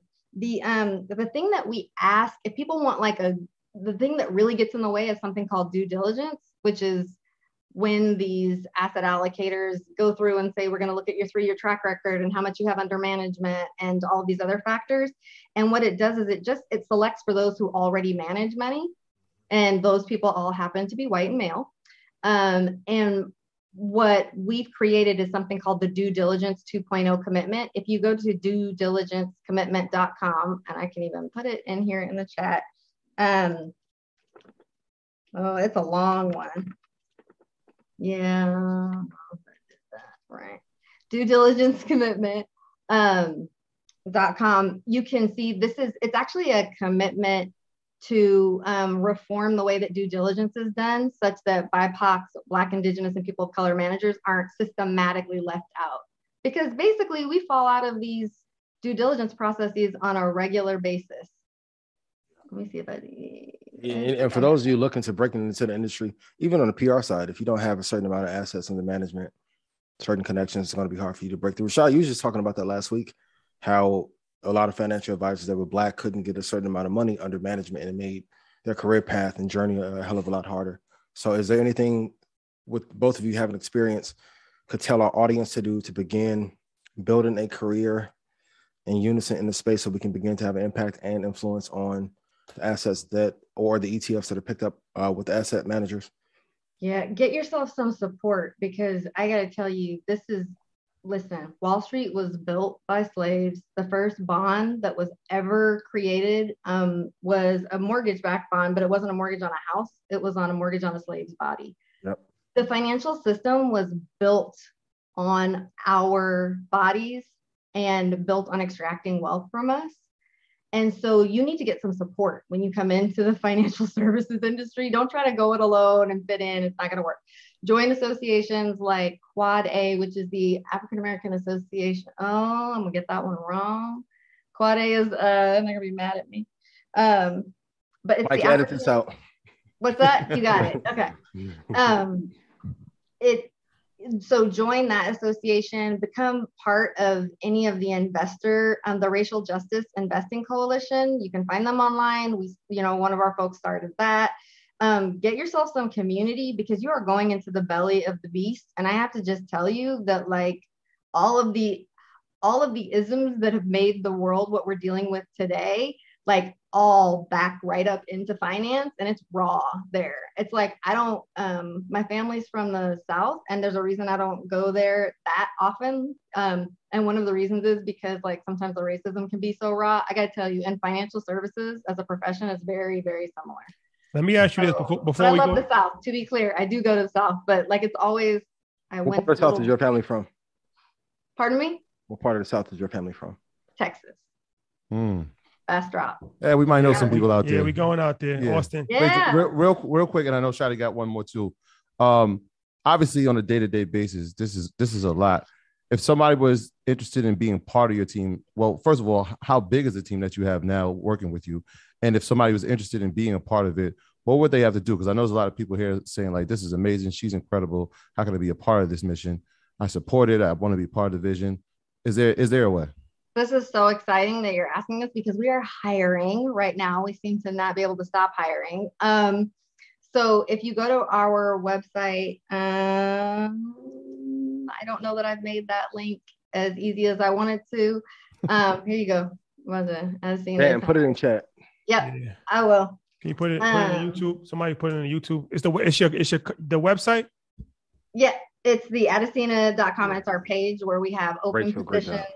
Oh, But yeah, here's the thing, like, also find me. YouTube. I tend to be, I'm taking your advice. I'm gonna get more fully on Instagram. But I tend to be on LinkedIn and Twitter. My handle on Twitter is at @RRobichot, which nobody can spell. And I'm pretty easy to find by that last name on LinkedIn, but please reach out, because even if you're not a fit for a position at our firm, it's a relatively small community, but we've really built up a community of good places for you. You don't have to start out, at some shop that's making you cold call people all the time. There's plenty of good work in the industry, and everyone, thank goodness, is now saying they want diversity in their asset management firms. So there are lots of opportunities. I would say don't get discouraged. We're creating places for you.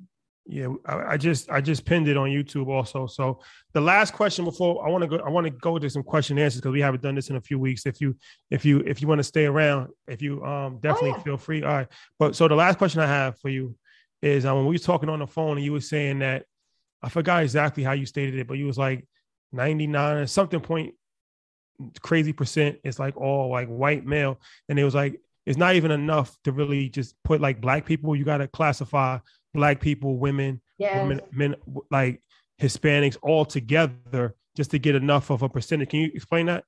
Absolutely. So you're talking about, I was quoting this study. It's the Diverse Asset Manager study from the Knight Foundation. They hired a Harvard professor and researcher to do work on who owns the asset management firms, this foundation. And the firms owned by both women and minorities combined manage 1.3% of assets out of $69 trillion. A good chunk of which, our ancestors are directly responsible for creating some of that wealth that's been passed down. 1.3%. And when the professor was asked why they put together women and minorities, he said, I couldn't get the slice to show up on the graph if it went below 1%. And so, by the way, I had to make the ownership be 25% or more. If you actually, like, you had to lump women and people of color and say that and that the ownership was only 25% or more. If what you want is just to look at women and people of color that are majority owned, it's less than 1%. It's 0.9, and you still have to lump them together to get 0.9%. So that's that's the reason the world is the way it is, you know? That's extremely important and extremely disturbing for people to fully understand. So out of $69 trillion of assets under management, 1.3% of those firms are run by women and people of color, which people of color is just everything. Right, it's everyone. It's everyone. And the reason why that is because they couldn't even do it just on individual basis because the percentage would be so low. So they have to put women and people of color together to equal 1.3% out of 69 trillion. And this is why, like, that's not even majority. Yeah. We had a gentleman from CNBC that came on a few weeks ago and he's talking about the wealth gap. And, you know, a lot, like I said, people was just like, they don't believe in it. And it's like, well, you got to really start to understand. And then look, you got to start looking like there's levels to this. There's really levels to this. And it's like, when you look at wealth, like real wealth, and who controls those real wealth. Like, so obviously one part of the story is that 99% of the asset managers in the world are white, but the other part is that majority of their clients are white also.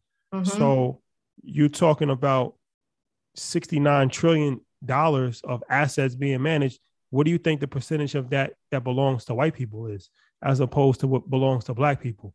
So I can tell you right now, it's less than, it is greater than the asset managers. The public has come along so much faster than the asset management industry. I'm telling you, it's the great holdout. It's like, oh no, that's nice. You can get civil rights. You can get like laws. You can get representation on TV. Oh wait, but you wanted us to give you the assets? Oh, can't touch the money. We're like, we don't actually want to transfer money. Hammer time. Like, I can't even tell you the number of times I've had people be like, well, can I hire you to educate us? And I was like, no, you can hire me to manage the money. But like, you know, very, very large institutions will be like, well, we just, you know, we want to pay you just a certain amount just to educate us and our asset managers. And I'm like the money is not transferring fast enough in order for us to make real change. Because you know, when we get in there, we tear shit up. So let me do one final question, please. Big fact. So we know the challenges. What are the top 3 skill sets that you would want in someone that you would hire? And also, we're going to be very honest, we have to get high returns to get equal footing. What kind of returns will African-American male or woman have to get to stand out in the industry, knowing that there are some challenges there that keep us out of these positions? Are you saying like as an asset manager on their own, what kind of returns do they have to get? Yes. I mean, there's got a bunch of great investors here. I know. I'm like, there's no way we could have created a portfolio like without beating a benchmark. You got to beat the benchmark, and it just depends on what your benchmark is. So like with us, we're always looking like, how are we doing compared to a global all cap benchmark? When we look at JSTC, I mean, you're gonna have to beat it. But those benchmarks change every year, depending on whether you're looking at the S&P 500, which is all US and large cap, or if you're looking at the FTSE all cap global, right? So that's true for any asset manager. And I think it's crazy unfortunate and also still true that just like when you see a Black woman that's a surgeon, like, you know, she's the best surgeon in her class. You know, she was because she had to be. It's very similar. Like you have to kind of outperform. Thankfully, we're very data analytics based. So if people are fine with crunching numbers, have social justice chops, and know how to communicate well, we have hired lots of people who haven't already managed portfolios and haven't already delivered huge returns. We've hired plenty of people just because they have the basic skills that are required. And because that actually matters most of all. The intersection between racial justice and financial markets has basically been non-existent before Adesina. So if you have that intersection, if you've been listening to this show, right, and you have some background in finance, you know, reach out to us. Get hired. Yeah, reach out to us. It's a rare skill set to overlap there. There you have it. Graduated Market Mondays University with honors. Fact. You too can be a wealth manager. Can we get some questions? Let's do it. Jan, you here? Hi guys. Hello everyone. Janet. Hi Rachel. How are you? Good to How are see you? you. How I'm are good. you? How are you? Long time no see. I know, to see you right? again. Yes, All Janet. right. Been a long time. Jan pulled up on us. New York I treated know you it was well. great. Had a blast. Being at the birthday party, Troy, celebrating you. Shout out to you. And Blessings. Ian, I got to hang out with you as well. Yeah, it was fun. It's a Can't good wait to do it time. again. Definitely. What we got, All right. Jan? Let's get into some questions. I know we don't have a lot of time. Jonathan, we're coming to you. Unmute yourself, please. Hear me? Yep. That's Yeah, how we hear you. Cool. Appreciate it. My question, I wanted to ask, like with the rise in like oil futures and with the continuing conflict in Europe, what impact do you see this actually having on EV, like the electric vehicle stocks? And are there any particular stocks you would say we should be paying attention to? I am limited in what I am allowed to say in terms of particular stocks because what I say could actually have an impact on market movement there. But anytime you have a reduction, a steep reduction in supply, you're going to have the price hikes that we're already seeing. In ESG kinds of portfolios, one of the more interesting things that you're going to see happening and is a reconsideration of whether or not defense contractors should be part of ESG portfolios. They're not. Weapons and defense are not part of our portfolios at all. We don't think that's the purview of financial markets. I don't want to put profit motives behind creating more weapons. What you need is just the right amount and the government that determines and funds that. You don't need to put capital behind it. That's how we got mass incarceration. Is putting profit motives behind it. So you'll see a lot of ESG turning toward looking at weapons and defense. That those have already been the conversations that are happening based on the recent conflicts. But your oil, in the short term, you're going to have price fluctuations, but in the long term, it's a limited resource. It's not really a sustainable investment, and it's not something that you'll end up finding in our portfolios. So it all depends on if you're looking for the short term or the long term gain. Good. Yes. Good question. Troy, Ian, do you want to chime in on that question? Yes. Crude futures, of course, crude prices will continue to go up for a little bit. And also that's one of the signs of a looming recession. Like when oil prices jump this fast, it is a lagging indicator of recession could be here. Long term, if you believe in EV, I wouldn't change the stance now. If you're looking 5-10 years out, you'll be fine. Truth be told, the oil companies are going to invest heavily into EV. So there is a arbitrage play that you can have there between Chevron, Exxon, Tesla, Ford as well. Like all the big money players are going to put their money into the assets that are going to make them the most money. Yeah. And we've been saying that for the past 2 years.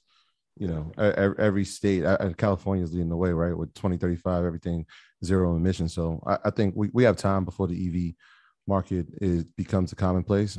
So the typical ones that we've spoken about, obviously Tesla is leading that pack. But you can see every automotive company go into that space. Mercedes is doing it. Ford is doing it. So just keep your eyes on them. Yeah, and I want to give you guys a comparison. Like, notice when 15 years ago it wasn't popular to be vegetarian. Now, like, Burger King has a McVegan Whopper. Now, like McVegan Whopper. Right? Might clip that up. At some point, even the companies that are not, and she touched on it tonight, companies that are not truly, that don't care about social justice or the environment, they will begin to market themselves as that. You will see the same thing in EV. You're going to see oil companies and, you know, companies that have damaged the earth then tell you, hey, we've learned from our mistakes from 80 years and we're now going to make a change, but for profit. Yeah. The 100-year mistake. And now we figured it out. I'm sorry. Oh, no, go for it. No, I completely agree. In the long term, I think that, EV is going to continue to be something that has a lot of growth potential. But one of the things that you have to do is not, if you're really wanting to be a values aligned investor and really take advantage of those social justice premiums I talked about, you have to look not just across climate, but like, when we took a look at certain companies, they weren't good on racial and gender justice, some very prominent companies. So, that's something that we took a look at. And so you have to pass all of the metrics in our portfolio. So take that into consideration if you're trying to do values alignment. It's not let a company in on one, but but ignore some of the other factors. That happens a lot. To play devil's advocate and to also advocate for you, does investing in social justice projects produce a higher alpha than the companies that have historically maybe been slightly more prejudiced? I'm trying to step on eggshells so they don't put this up and use this against you. Absolutely. I mean, as Dr. King said, the long arc of history bends toward justice. I mean, I want to be on that.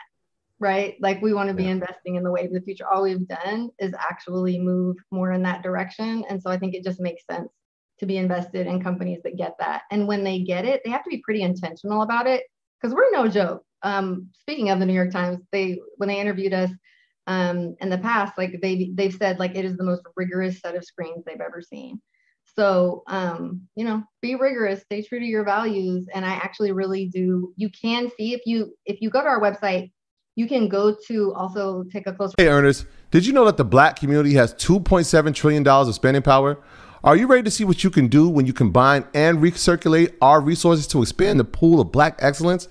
I know I'm ready, and that's why we've partnered with Greenwood, the in-demand Black-owned digital banking platform. Greenwood's namesake was founded in 1906, built from the brilliance of Black dreamers looking to create a self-sufficient community in the Greenwood district of Tulsa, Oklahoma, aka Black Wall Street. Today, Greenwood is a digital banking platform with the mission to strengthen the Black dollar using the same community reinvestment strategies of the original Greenwood district. And it's powered by a best-in-class mobile app that allows you to bank from anywhere. So, Ernest, if you're ready to build a new legacy of Black economic achievement, go to bankgreenwood.com/EYL and sign up to be a part of the new Greenwood community. That's bankgreenwood.com/EYL. Don't wait. Don't hesitate. Head over there now. Look at our index. You can take a look at how our index tracks relative to the FTSE All Cap Global, and you can see over time how we're trending and that there's some real premiums there. Yeah, I got the criteria right in front of me right now. All 61 measurements. Yeah. This is rigorous. Yes, it is. Yeah, you have to be pretty intentional as a company to pass all those. Yep. Next question. Appreciate you, John. What we got? Kene, I hope I'm saying your name correctly. Unmute yourself, please. Can you hear me? Yeah, we hear you. What's up? What's up? All right. So my question is, I'm holding VOO and VTI, and I just want to know, would it be smart to switch it out for an alternative like VOO for SPLG, which they basically got like the same holdings, but it's just a cheaper price. If that makes sense. Ian, you want to take that one? Yes. I would have you research who the backing from SPLG. Just because it's cheaper doesn't mean that it's better. I don't work for Vanguard. I get no inducements, no money incentives to endorse them. But yes, if you like the formulation of that index and the price, and I don't want you guys to look at price only, but if you like it based on your research, then yes, SPLG is definitely a good offering that you can use as a backup to VOL or VTI. Okay, thank you. There you have it. You get another question, Janet? Yes, Darlene, we are coming to you. Unmute yourself, please. Hi, Rachel, thank you so much for teaching us so much tonight. I'm going to be exploring and learning more about so many of the topics you've been talking about, which were completely unawares to me in the depth that you've described them. I have a question about the commodities play that Ian was mentioning. How do you best invest in commodities if you want to diversify? I've heard and read that gold ETFs are not a great way of getting the diversification that gold is said to provide, because it's more like a stock. So do you just get physical gold And is that concern true for other commodities like nickel and silver? And how do we invest in these commodities in a way that actually gives you the diversifications that they're supposed to? Darlene, that is a great question. And I'm going to do something that asset managers rarely do, which is admit when I am out of my depth. We do long only publicly traded companies, and we do municipal bonds. That's my specialty. And that's what most people need in their portfolios, because the long-term movements of commodities have often a lot more volatility in them. And so what we were doing is really looking at core portfolio strategies. So I'm wondering, Ian, if you want to take a stab at that. Yeah, it's tough because if you have had gold or silver in your portfolio the last 2 years, or bonds, you may not have liked the return until the last maybe 2 or 3 months. So it really depends on what your risk tolerance is. Maybe 5 to 15% as a hedge is something that's okay. Physical gold, no. I know everyone, and this is my take. This is not the Queen's take, Janet's, Troy, or Rashad's. If we go into a Walking Dead scenario, do you think that gold bars are actually the most important thing that you're going to need? No. And whenever I talk to anyone at a hedge fund, I ask them, do they have physical gold on hand? They laugh at me every time I ask it. So no, that isn't the best strategic move that I would want you to make. And I know it feels like hell is falling on earth right now. And maybe 2 or 3 years, you won't even care about this or won't even consider investing in gold at that point. But maybe do 5 to 15% if you need to as a hedge. And then also if you need to look at the all-weather portfolio from Ray Dalio, you can check that out and see if that allocation works well for you. I'm personally not invested in gold or silver, but that's just based on my personal risk tolerance, and then also being able to invest short-term and long-term to be able to hedge that way. So I'm sorry it's not as clear of an answer that you may have wanted to be given, but it's just the truth of how I approach the market. We're just in a sticky time because it would be genius insight to say, hey, 2 weeks ago, invest in oil and gold. And then when the market goes back to normal and you draw down, you're going to hate us. So I'm going to say stick with the plan and don't deviate from it yet. And if you want some more information on that, we actually did an episode of Wall Street Trapper a year ago. And in that episode, he actually spoke about investing in physical gold because he actually has some like gold bars. Mm-hmm. And it's like a 10-minute segment. So it's a good reference point where he talked about how to buy physical gold bars, how to insure it, how to keep it safe. It's a whole conversation that we had about that. Actually, safety deposit box. It's inside the blueprint. Yes. Well, the family pack. Yeah, the family pack. It is inside the family pack. Yep. Yeah. I forgot about that. For 20 years, people have been running to gold. I was a wealth manager before I was, just did the asset management for 20 years. I've been seeing people running to gold. No one's ever really ultimately turned out to be happy with that choice long-term. It's kind of like a backup behavior that we all do, trying to run to gold because we aren't trusting what's happening with currencies. But in reality, gold's just something we all decided had value the same way the paper or the decimals in the bank account are. So it doesn't end up protecting you from a lot. Yep. And also the gold bugs that promote gold, please go look and see what they're invested in, because a lot of times when crashes happen or harsh pullbacks, you're going to see a lot of content around investing in gold, but you have to be mindful to see what their motive is. And also go look at the 15-year, 10-year return of gold and see if you would like to hold that in your possession as a result, and what the drawdown is as well. And that'll give you your answer. My best investment this year so far. Gold Rolex. Yes.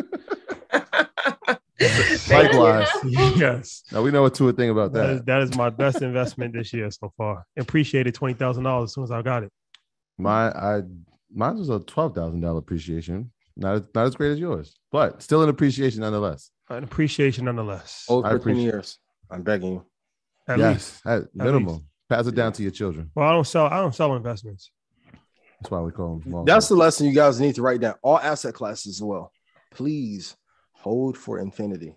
I know it's not the sexy thing. It won't help you flip, and you can't go get the Maybach truck tomorrow. It's not, but it's actually that's the one thing, because I had to work with directly advising wealthy people for many years. That's the one thing that they are able to be that those who are wealthy can't be, is patient. That is the number one thing. Like, can you afford to be patient and stick with it? The market pays those who are patient. Mm-hmm. What can I ask you? What are like the two biggest lessons from the wealthiest clients that you've had? What lessons, jewels, gems, insights have you gleaned for them that you can share the audience tonight?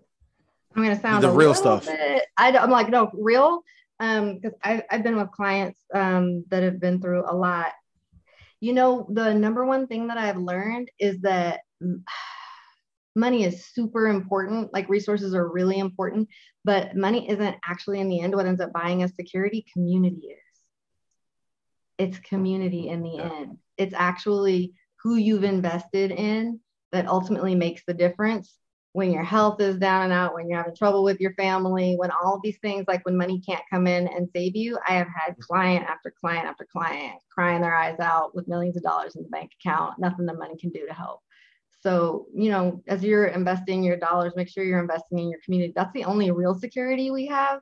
You know, if the whole financial system goes under, is community. And, you know, we're wealthy in that way in the Black community. You know, the white folks may have gotten the resources, but we got community. That was something that can never be taken away. And you see it play out with those wealthy folks. And they'll tell you that that's the truth. Yep. That's why I always tell you guys, you'll climb up this mountain and you'll hit this magical number that you think will make you happy. And then you'll be like, man, I really want a peace, love, serenity, friendship, family, joy, and happiness. But you don't really realize it till you get to that number. And I was the same one watching YouTube. Like, if I hit that number, I'm going to have full of joy. You guys saw me hit the number. I don't have true joy. I'm working on it. Right? I'm telling you, you're going to hit the top of this mountain and then be like, man, that's it. Put yes in chat if some of you have hit your financial goal and you hit it and was like, damn, I'm disappointed.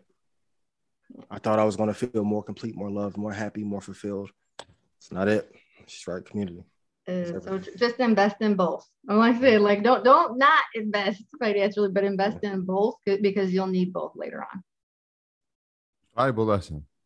Valuable lesson. I like that. Yes, community. In our community, we are heavily invested in our community. This is true. That's a fact. True. Yeah. This is true. That is a fact. Okay, let's get maybe two more questions before we call it a night. All right. Eden, unmute yourself. Good evening. Thank you for being here, Rachel. It's awesome. Thanks, you guys, for all you do. I had just a quick question about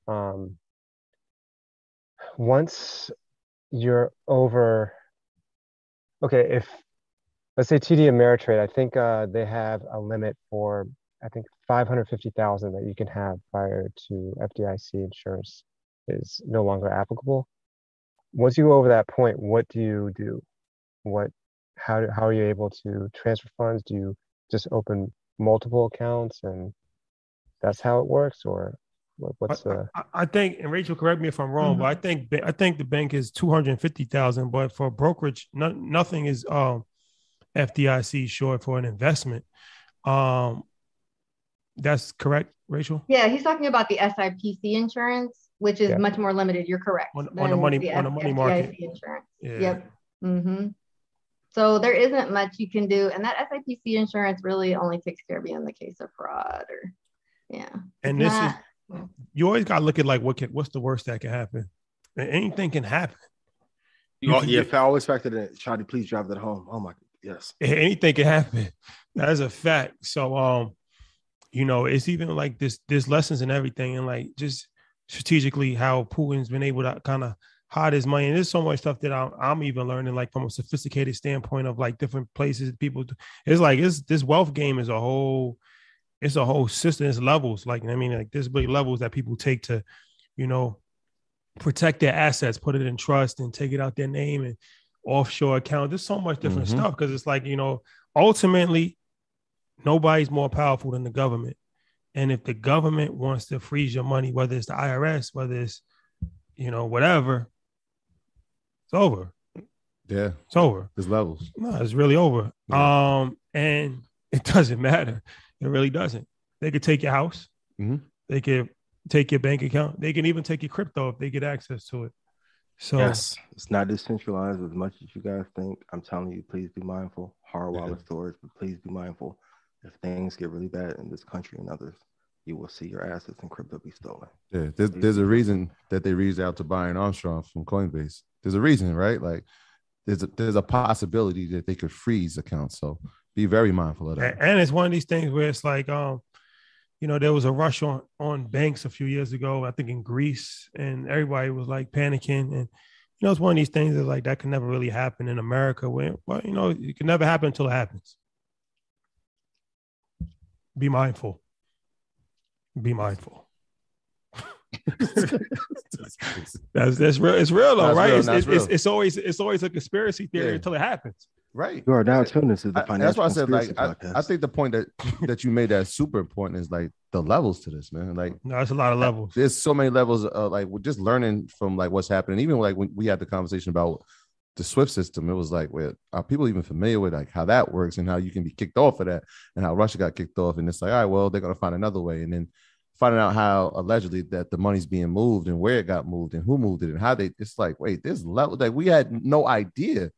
But this is a big game out here. The world banking aware system is extremely complex, and it's like you can just spend a year just learning about all of these different world banks and the world banking system and the Swiss banking. It's just so much stuff, and it's like a whole. Now I understand why lawyers and financial experts and why these people they have a place, because you really can't gain this much information just by yourself. You have to actually be taught or have somebody around you that actually knows what they're doing. Yeah. Because especially when you start to deal with like real money, it just changes. Yeah. It really changes.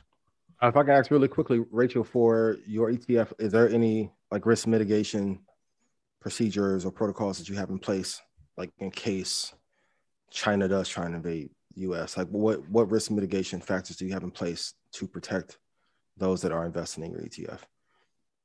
So, well, I mean, it's really interesting that we actually have a specific China researcher, and we frown upon companies that are just instruments of the government. We really expect like clear separation, true governance.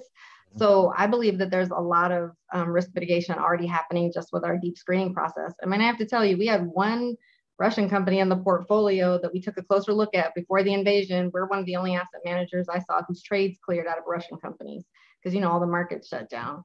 So I do think that actually looking at these early indicators like surveillance, we know how it's treated here in the United States, but it's bad everywhere. So if you're looking at, the kind of country that will engage in surveillance and co-opt a private company in order to do that, right? I mean, like, you're going to have lots of issues with companies in that particular country. And that's why we have a special researcher just for that region.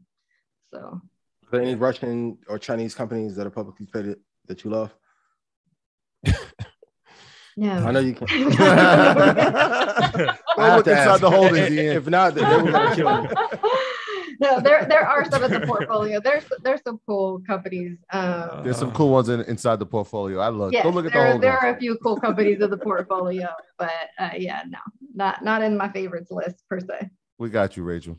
Can we get one more question, Janet, before we Sure. James Moore, we are coming to you.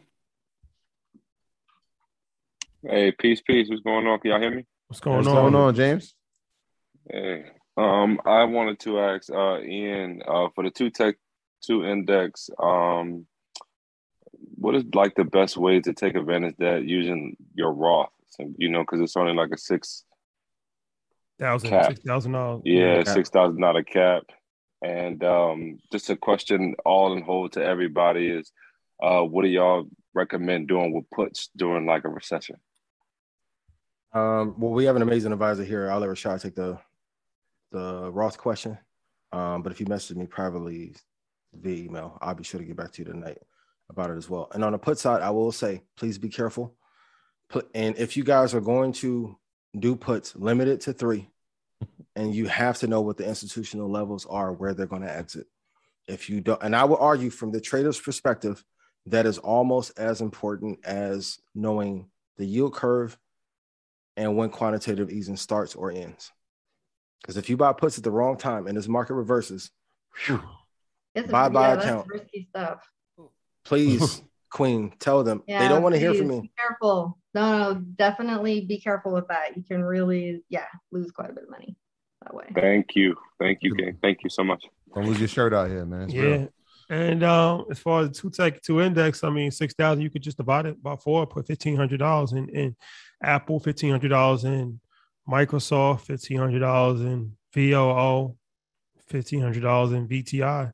That's the ones that Ian talks about all the time. So you can just put, $1,500 in each one of those and, divide up that $6,000 and just move forward that way.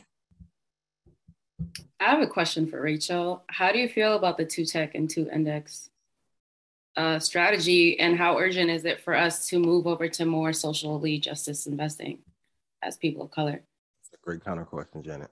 What was the beginning? You said, how do I feel about the... Ian, I'll give some reference. So Ian has a strategy where he tells people to invest in two tech and two index. So two technology companies like Microsoft and Apple and Microsoft. Yeah. And then two indexes like S&P 500 or JSTC, something like that. Perhaps.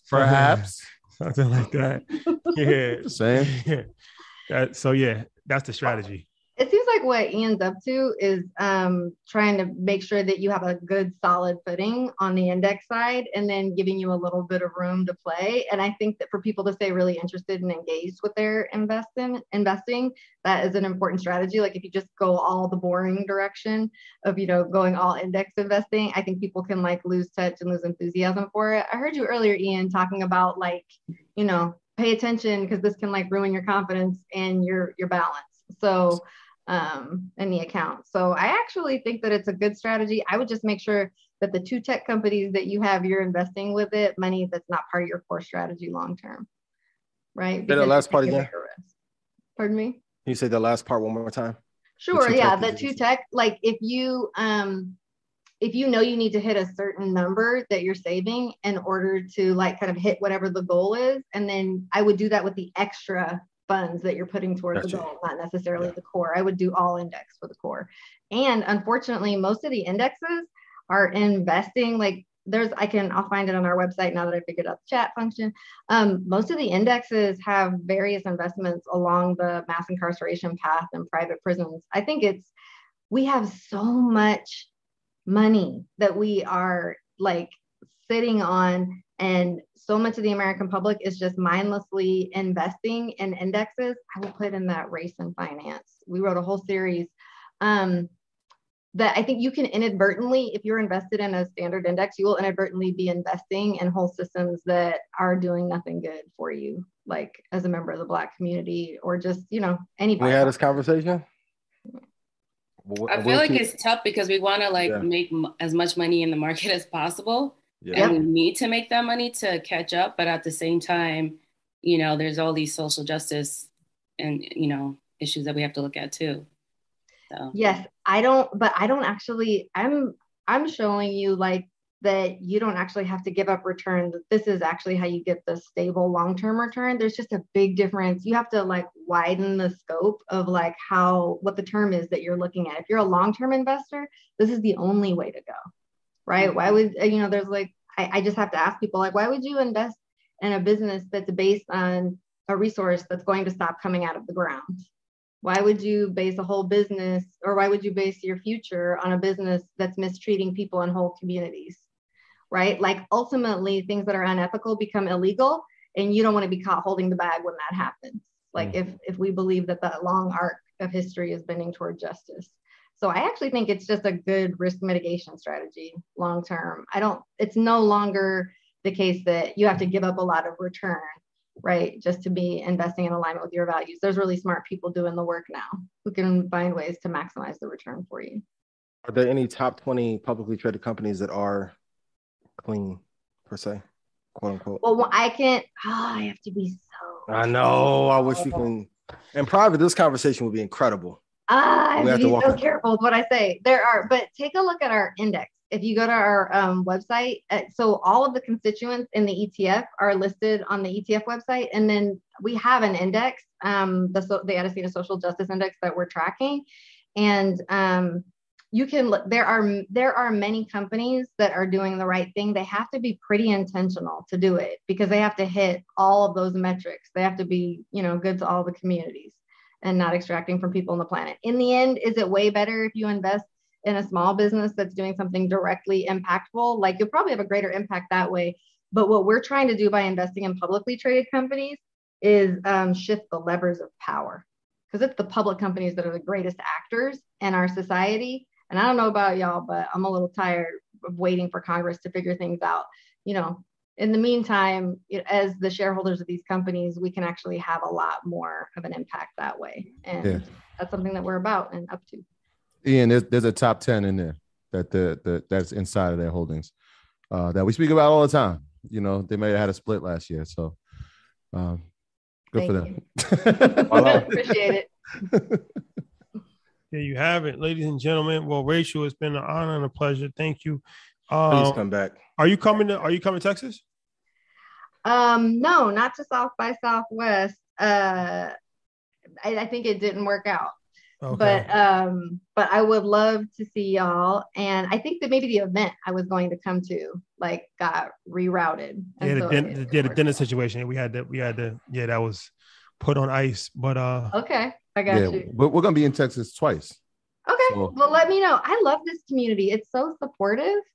I don't get to, I talk to, as you can imagine, the asset management industry is full of folks that don't look like me. So I talk to rooms full of people that look like the characters on Mad Men, and not like all y'all. So it feels really good and welcoming to just talk to people that I know already get it. It's beautiful what you're doing. You make this work really accessible and you're answering people's real questions. So I just have a lot of respect for what you're doing too. Thank you. No, I appreciate everyone. Put Rachel in chat.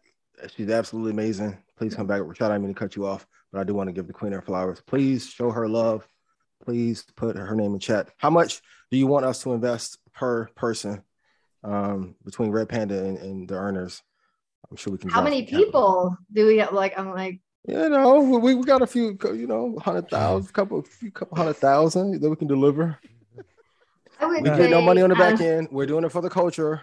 Might clip this part up. Culture with a K. Yeah. I would say invest in an amount that actually makes you excited. Like, don't invest in an amount that's like, oh, you'll forget about it. I actually want you to go back and check on it, see how we're doing, be actually invested in our success. And that's going to be different for everybody. So I want you to actually feel something when you invest. Done. So, if $5,000 doesn't make you kind of like a little queasy when you invest it, then, increase that amount. Done. Yeah, you have it, ladies and gentlemen. Can you give the information, social media or website again before you? Absolutely, because I have figured this. Okay, so my Twitter handle is at @RRoboshowT, and on LinkedIn, somebody was so kind to put it in the chat earlier. I'm under Rachel RoboshowT at LinkedIn. Which apparently I did not come with all my handles ready. LinkedIn. That's a good idea. The professional way to social network. Yeah. I know. Like everybody's like, what? LinkedIn. I know. I'm getting up on the Instagram. Y'all let me know that I need to get up on Instagram. So I am. And see, look, my Instagram account's there. I just don't visit it very often. And thank you, Dan P, for putting all my links up. Dan, you're amazing. Oh, shout out to Dan. I was just putting it. Dan, shout out to you. Shout out to Dan. And then what's the website? Adasina.com, ADASINA, and then it's text the word justice to 55444 if you want to sign up for the newsletter, and you'll get all the latest on what we're up to. There you have it, ladies and gentlemen. Rachel, it's been a pleasure. Thank you. Feel free to come back anytime. Oh, shout out to Josh Brown too. Yeah, absolutely. Yes, he connected it. Yeah, he connected the dots on this situation. So shout out to Josh. Market Monday's vet. Yes, shout out to Josh. All right, Rachel, come back, please. We're gonna wrap up a little bit, but I'll let you go and enjoy your evening in California. Thank you. Yes. All right, y'all. Have a good one. There you have it, ladies and gentlemen. Round of applause for Rachel. Great guest. A very educational episode. Very high level conversation. That was a classic. Yes, definitely. Definitely. I knew once I spoke to her on the Zoom call that it was going to be a very, very. That was a great call. That call was insightful. Yeah, it was like an hour and a half. We were just talking. Yes. Yeah. Rachel. That's how I felt when you brought that beanie. Very important Top moment. Top 5 gift ever. For those of y'all didn't see what he had on, top one outfit. History. Baby. History. I said this boy brought out beanie and you was going up. Fashion Week. Going up. Shout out to Siegel, man. You guys loved ARC. You got a lot of you learned about Kathy through me. Please consider investing in this Queen's Fund. For those of you that are women, I tried to get the answer out of her. The real answer is if you're Black and want to break into the industry, your returns are going to have to be 3 times higher to get the same job. Understand the playing field. But if you can help, if we can have a sustainable version of ARC with her, and I'm going to ask you guys to do me a favor. I have no inducement, no equity in her fund. Please go support her. If I want something for the culture, go support her. And I want to see us pile in and help her build her fund the same way everybody helped build Kathy's fund. That's all I ask. For free. So I ask. You're like Raphael Sadiq. We've been called. Yes, we've been called. Shout out to Rachel. Great guest. MG the mortgage guy. Been going crazy on the super chat. Shout out to MG. Matt Garland, I love you. I appreciate you. Hi, Matthew. Appreciate it, bro. Rants and Gems dropping next Wednesday, and you know I will be ranting. Matt, I need to come back every month so I can be diplomatic. Here we go. Shout out to everybody in London. Are you with Earn Your Leisure? Y'all amazing. I can't wait to go back to London. Earn your own leisure. Oh my God. They say leisure. Earn your leisure. Earn your own leisure. Oh my God. Are you the master investor? Me? London's a vibe. London's a vibe, man. Small said he's moving to London. He said he's gonna move to London. Listen. And I know y'all get mad when I say it. It's a. I'm not gonna say it. Yo, man's them come back real soon. Yeah. Yo, London's up there, bro. Man's them coming back. I'm not even gonna sit here and lie to you. It's top. It's top. Boy. It's man's top. Them coming back. Stop. Pay me in pounds. That's my new slogan. Facts. I saw that. Yeah. Pay me in pounds, please. Yeah. London was a vibe. London's up there, man. Can't wait to come back. Yep. Okay. Well, earners, Red Bandit family, we want to let you know about a great choice if you're looking to bank or invest. Our good friends over at Ally are the leading digital financial service company with passionate customer service, innovative financial solutions, and are relentlessly focused on doing it right for both customers and our communities. Get with Ally so that you can save, invest, and spend on the things that matter most to you. For everything we need, we're all better off with an Ally. Shout out to the folks at Ally. We will be at South by Southwest. Yeah. Classic performance. The 17th, y'all. Speaking of that, and pull up. Yeah, before we go, March 17th, South by Southwest, EYO, United Masters, sponsored by Ally, Web 3.0 conversation with John Henry. I got Buster. We're going to have a fireside chat with Bun B, Toby Wigway. We'll be performing, DJ Michael Watts, and of course, for the first time ever in history, Ian Dunlap and Wall Street Trapper will be doing. I'm not going to hype it. On stage together, fireside chat about investing. The Holy Trinity. Both worlds right here. Yeah. It's not going to be a versus. It's going to be what if Big and Pac did the album with Jay and Nas. It's going to be that. I'm going to get to produce. I'm telling you. Y'all think I went crazy in the Invest Fest. Oh, baby. Going to be a magical night. So RSVP, links on our website, South by Southwest, Austin, Texas. We'll see you guys next Thursday. Can't wait. Yeah, my first time in South by Southwest, so I'm excited to check the vibe and just, a lot of dope stuff going on too. Hopefully, we get to check out some of the other activations when we get out there. It's gonna be an event. Anytime we come to a place, it's an event. I think Complex is having an activation. Yeah, we're gonna be outside. Yeah, it's gonna be the back outside tour. Never left. We can't see it. JP Morgan Guide to the Markets. Go download the PDF and go review. Homework assignment for tonight. For those of you who need some added material. And also, too, I would love to see 50 people from Red Panda and 50 earners end up working at her firm. For those of you in Red Panda that have been invested long-term and earners, please send me your long-term results. That's why execution matters. I promise you. And I'm going to put them on the spot. I'm going to make sure we push to help get some of y'all some jobs there. If you have great returns. Now we're going to get to see who executes. Mm-hmm. Oh, one more thing. I want to shout out our regional clubs. They're meeting this weekend and all over the nation and discussing real estate. So how they can partner together and things like that. So shout out to all the earners check out the email we sent out today for more details. Yeah. Shout out to all the earners. I see in the chat somebody said there's an LA meetup. Shout out to all the earners out there. And shout out to MG. I gotta shout him out again. Pulled up to his Ransom Gym Live in Brooklyn, dope event. Shout out to Drew Bernard, alumni from EYL. When's the LA meetup? I was looking. I was trying to figure out when it was. Sometime this weekend. There's Sometime this weekend? The 11th to the 13th. So they're we're gonna be sliding through there. You guys will be there? We'll send you No. We're gonna be sliding through LA a little bit later in the month. Yeah. They said March 12th. Okay. We'll be the next week. We'll be the next week after that. Yeah, we going from the 20th. Like the 21st or something like that. Yeah. Very important episode tomorrow. Jeremy Anderson how to break into the world of public speaking. Yeah. A lot of money, $1 billion industry. Yeah. A lot of money. A lot of people, if you didn't watch that Ruben Harris episode, you're doing yourself a tremendous disservice. I'm gonna take that from Shadi. Please go back and watch that. Well, it's one of these things where we had a lot of entertainers, a lot of rappers, and be diplomatic. People's like, you hear like, well, is this $1 million worth of game? Why I got all these entertainers?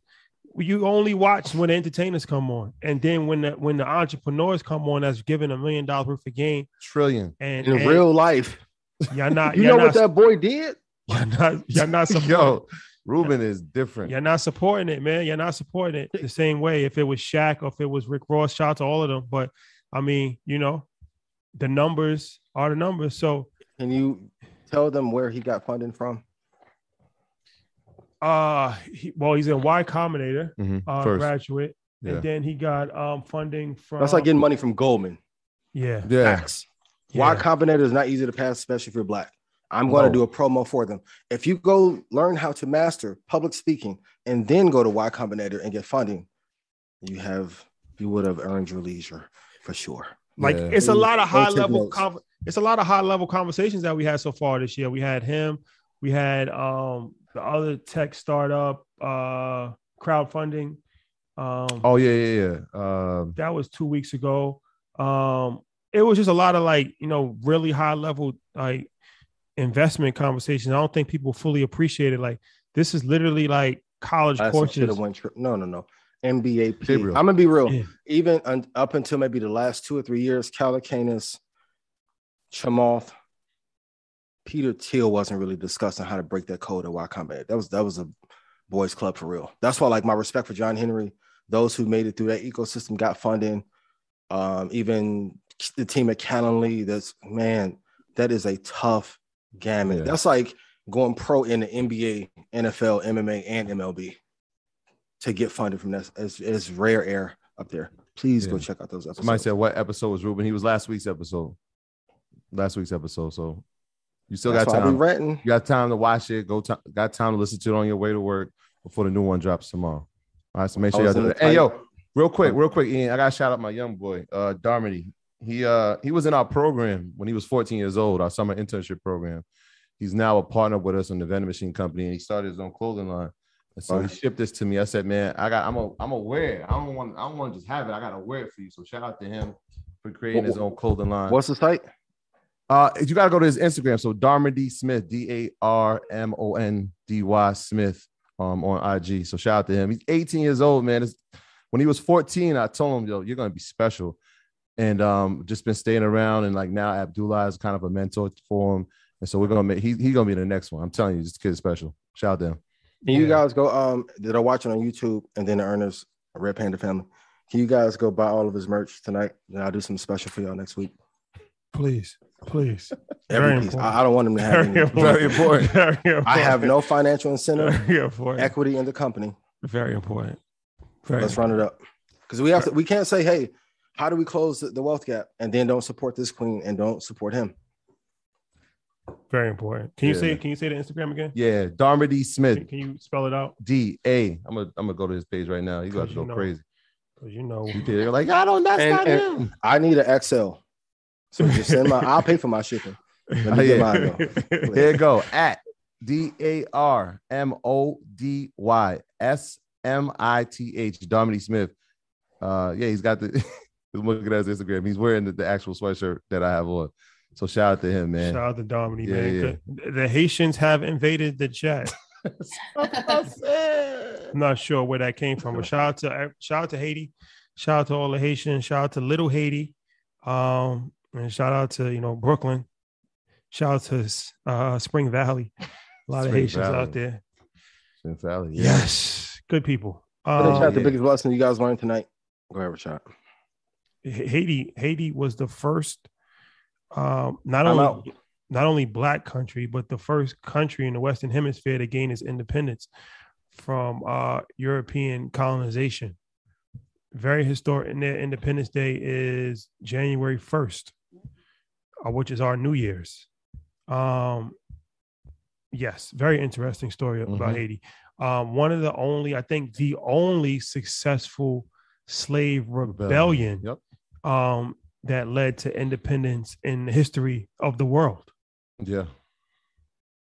Very important. Yeah. Shout out to all our Haitians out there. Very important. And they was in debt to France. So they won their independence from France, and France made them pay. People is crazy, man. France made them pay reparations. They paid reparations to France for getting their independence, and they just paid it off like 20 years ago. So that's why, you look at the economy and you see the country, is in such disarray, but it's like they had to pay over, hundreds of years to France. They had to pay reparations for a country that enslaved them just for their independence to Napoleon. So and they beat Napoleon's army too. It wasn't like, that was, the most feared army in the world at the time. So that was a very historical moment for them to defeat a slave army, to defeat the Napoleon's France. It's not easy. So this historical fact. It's like when Kanye said Bush don't care about Black people. How do we switch positions? Geopolitical issues. That boy Kanye forgot Cootie's name. That was disrespectful. Very disrespectful. I think he was just joking. No, I think he forgot his name at the first. No, he said it three times. He said the wrong name 3 times. He said, I'm just playing with you, bro. No, I think he forgot the first time. I think like, yo, he really messed him up. No, I think he forgot his name. He apologized. He said, my bad, bro. Yeah, I mean, I love you, bro. That was a very awkward. I thought it could have got like he's about to put hands. I thought hands was about to get Chicago. He's about to get real Chicago. Like, nah, bro, we ain't playing this game with you. Great documentary though. Yeah. You watched all 3 parts? Nah, I just saw that part. So that clip in the barbershop. I was in the barbershop. Oh yeah. That's part 3. That was a good one. For entrepreneurs, if you need someone, well, you don't need anyone to believe in your vision, only you and God. But to see Kanye was talking like that when he was the 60th most popular rapper in Chicago. Some people like, yo, Ye is crazy, right? You have to have a certain belief in yourself that no one else has. Also, parents, let me tell you this. The more belief you instill into your children, the more powerful they would be. A lot of times, parents, please don't DM me, I'm coming humbly, but a lot of times your kids have not taken flight based on the limitations and words that you have expressed to them. Everyone that I know that is incredibly successful, either mom, dad, or both, poured so deeply into him, or grandma, with affirmations that they can do anything. That programs the subconscious, and then it began to manifest. So if your child is not performing at the level that you want to, let's say in school, maybe you should stop telling them that you're not smart or you're dumb or you can't do them. Be very mindful of the words you point to your children, because those are the most important investments that you have in your possession, in your life. So I want to put that out there. So all facts, Ian. All facts. I told you the first question I asked, I never asked how school was. I always asked what was the best part of today. It could have been like listening to music on the way, or could have, my son always says the same thing. Yo, recess, I play tag. But I never, we never came in with that. I'm like, bro, like tag, that's it. That's the best part. But yo, that's the best part of the day. So like, it's very important. The language we use, the affirmations we use. And I think that part that we might even reference inside of the Genius documentary was, you could see the impact of how much Donda had poured into him. Even that part where they're actually performing Hey Mama together. Like the fact that she knew every word to it, she was interested in what he was doing and poured into him. Even like she kept saying Kanye, that affirmation of like, yo, your name is your name. Your name is strength, right? Where he could have been like ridiculed for his name, or he could have felt a way about having his name. It's a very unique name. But every sentence she said his name, it just reaffirmed like, yo, there's strength in it. So all these little pieces, man, I thought the documentary was incredible. But this is lessons that we can learn as parents. Yeah, sure. I think that, like I said, I saw the part when I was in the barbershop. So I saw like 35 minutes, 40 minutes. But when Rhyme Fest was like, he was like, I don't think you should be calling yourself a genius. He's like, I thought you was a genius until I saw Jay-Z, and Jay-Z don't write his rhymes. So maybe you're brilliant, but you're not a genius. And Kanye was like, well, why would you say I'm not a genius? So it just goes to show that never let somebody else dictate how you feel about yourself. And he was telling them that he wasn't a genius. And obviously everybody knows that Kanye's a genius now. So, people always like to, and no, shout out to him. I'm sure he didn't mean any malice by it, but, people always like to tell you what you can do and who you are. And, they put their views on you of how they view you. And if you believe it, then, you're going to just become whatever they think that you are. But just because somebody thinks something of you doesn't mean that that's what it is. Like, it matters what you think of yourself. And that was something that really stuck out to me, because he was literally telling him like, you're not a genius. And Kanye was like, I am a genius. That's the reason. 20 years later, they had the issue. And I love Ron Fest dearly. Like, man, but be careful. That's what I always say. Couple rules that I have for my friends and dream team. A, men, we're never going to fall out over women or money. Third, we'll never put each other down, always going to uplift. You have to be mindful of your circle. You think I ran crazy on here. The ideas I could tell P, Dom, Dream Team, oh my God, sound crazy. Even some, I want to disrupt everything, right? Be mindful of what people say to you when you throw out these crazy ideas. Be mindful. That'll really tell you what people think about it. Go text your friend a crazy idea. I want to make $152 million by next year. See, how are you going to do that? They don't love you. Also, women in relationships, you have to be mindful if the man that you're with or the partner that you're with believes, because I'll tell you, one of the reasons I've been able to elevate is deselecting those who were not good for me and then selecting those who were. Sometimes even in your relationship, they don't want to see you soar. Beautiful view up here, though. They don't want to see you successful. Mm-hmm. What you gotta do? They want to see you miserable. They don't want to see you win. So what you do? Stay away from they. You gotta win. Stay away from they. Be careful.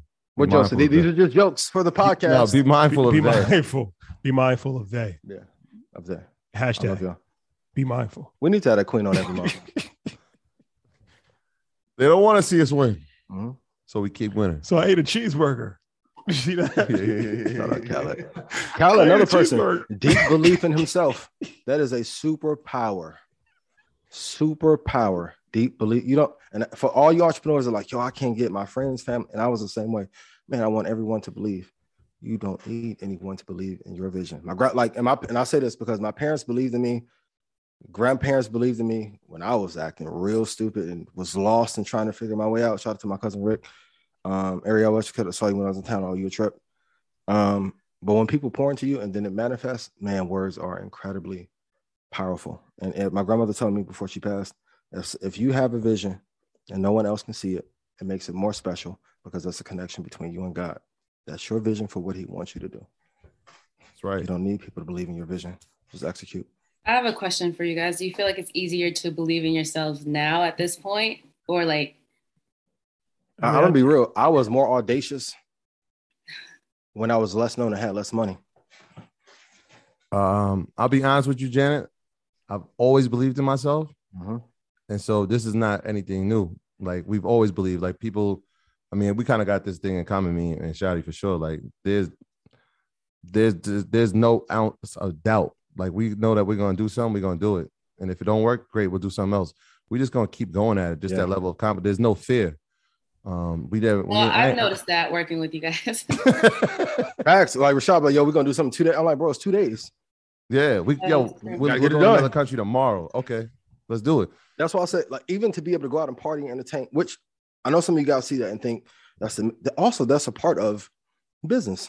Seeing people, for those of you that saw me, like, damn, you really act like this in real life, good and bad, right?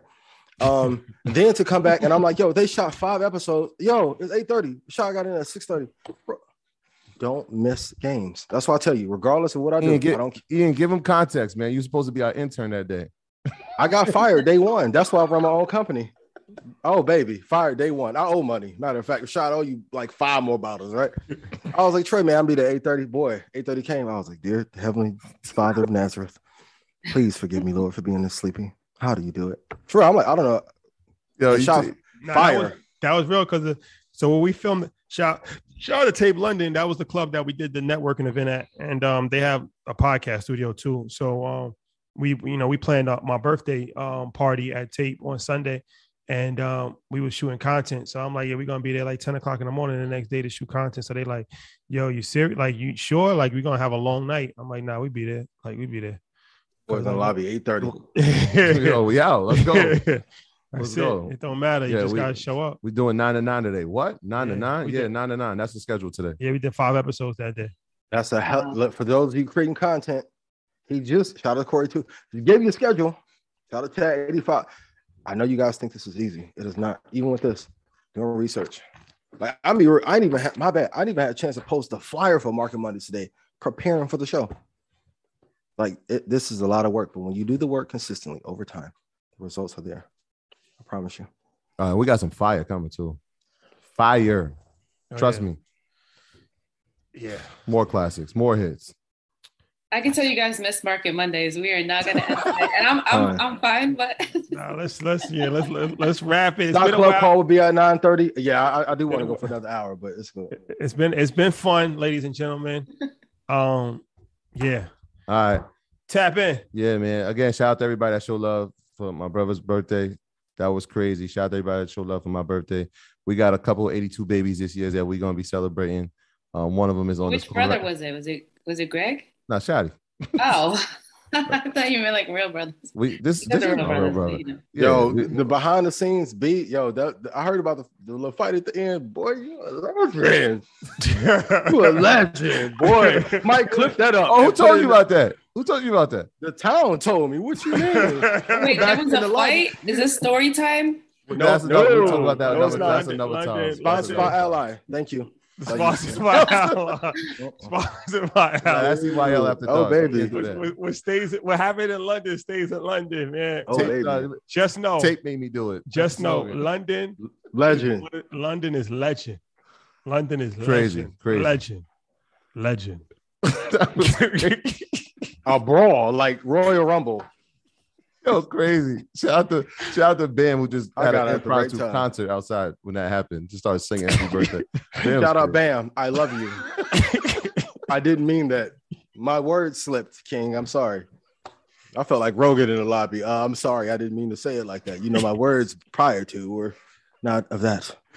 Sorry. That was, I almost forgot about that. That was crazy. Oh, man. Yo, I said it so boldly. Anyway. Yeah. That was an interesting night. Yeah. Good times. Shout out to everybody. Like I said, we got another 82 baby here, and we're going to go up again. This is going to be a year of celebrations. What should we do in August for my birthday? Pandas, Ernest put in chat. Oh, we're going up. We're going up for sure. Yeah.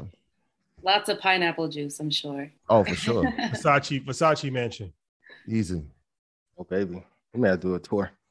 The tour. No, we're talking about that offline. The other thing, you got some with that though. Oh yeah. Oh baby, yeah.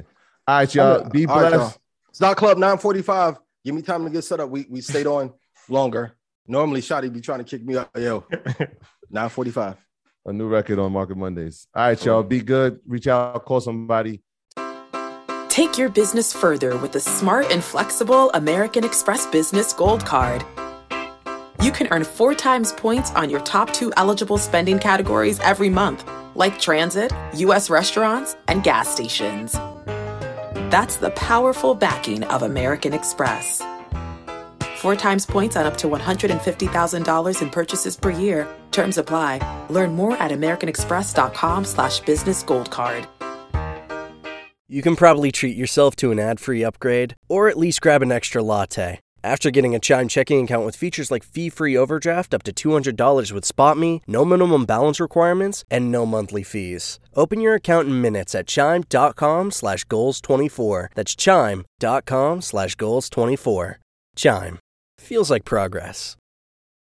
Banking services and debit card provided by Bancorp Bank N.A. or Stride Bank N.A. Members FDIC. SpotMe eligibility requirements and overdraft limits apply.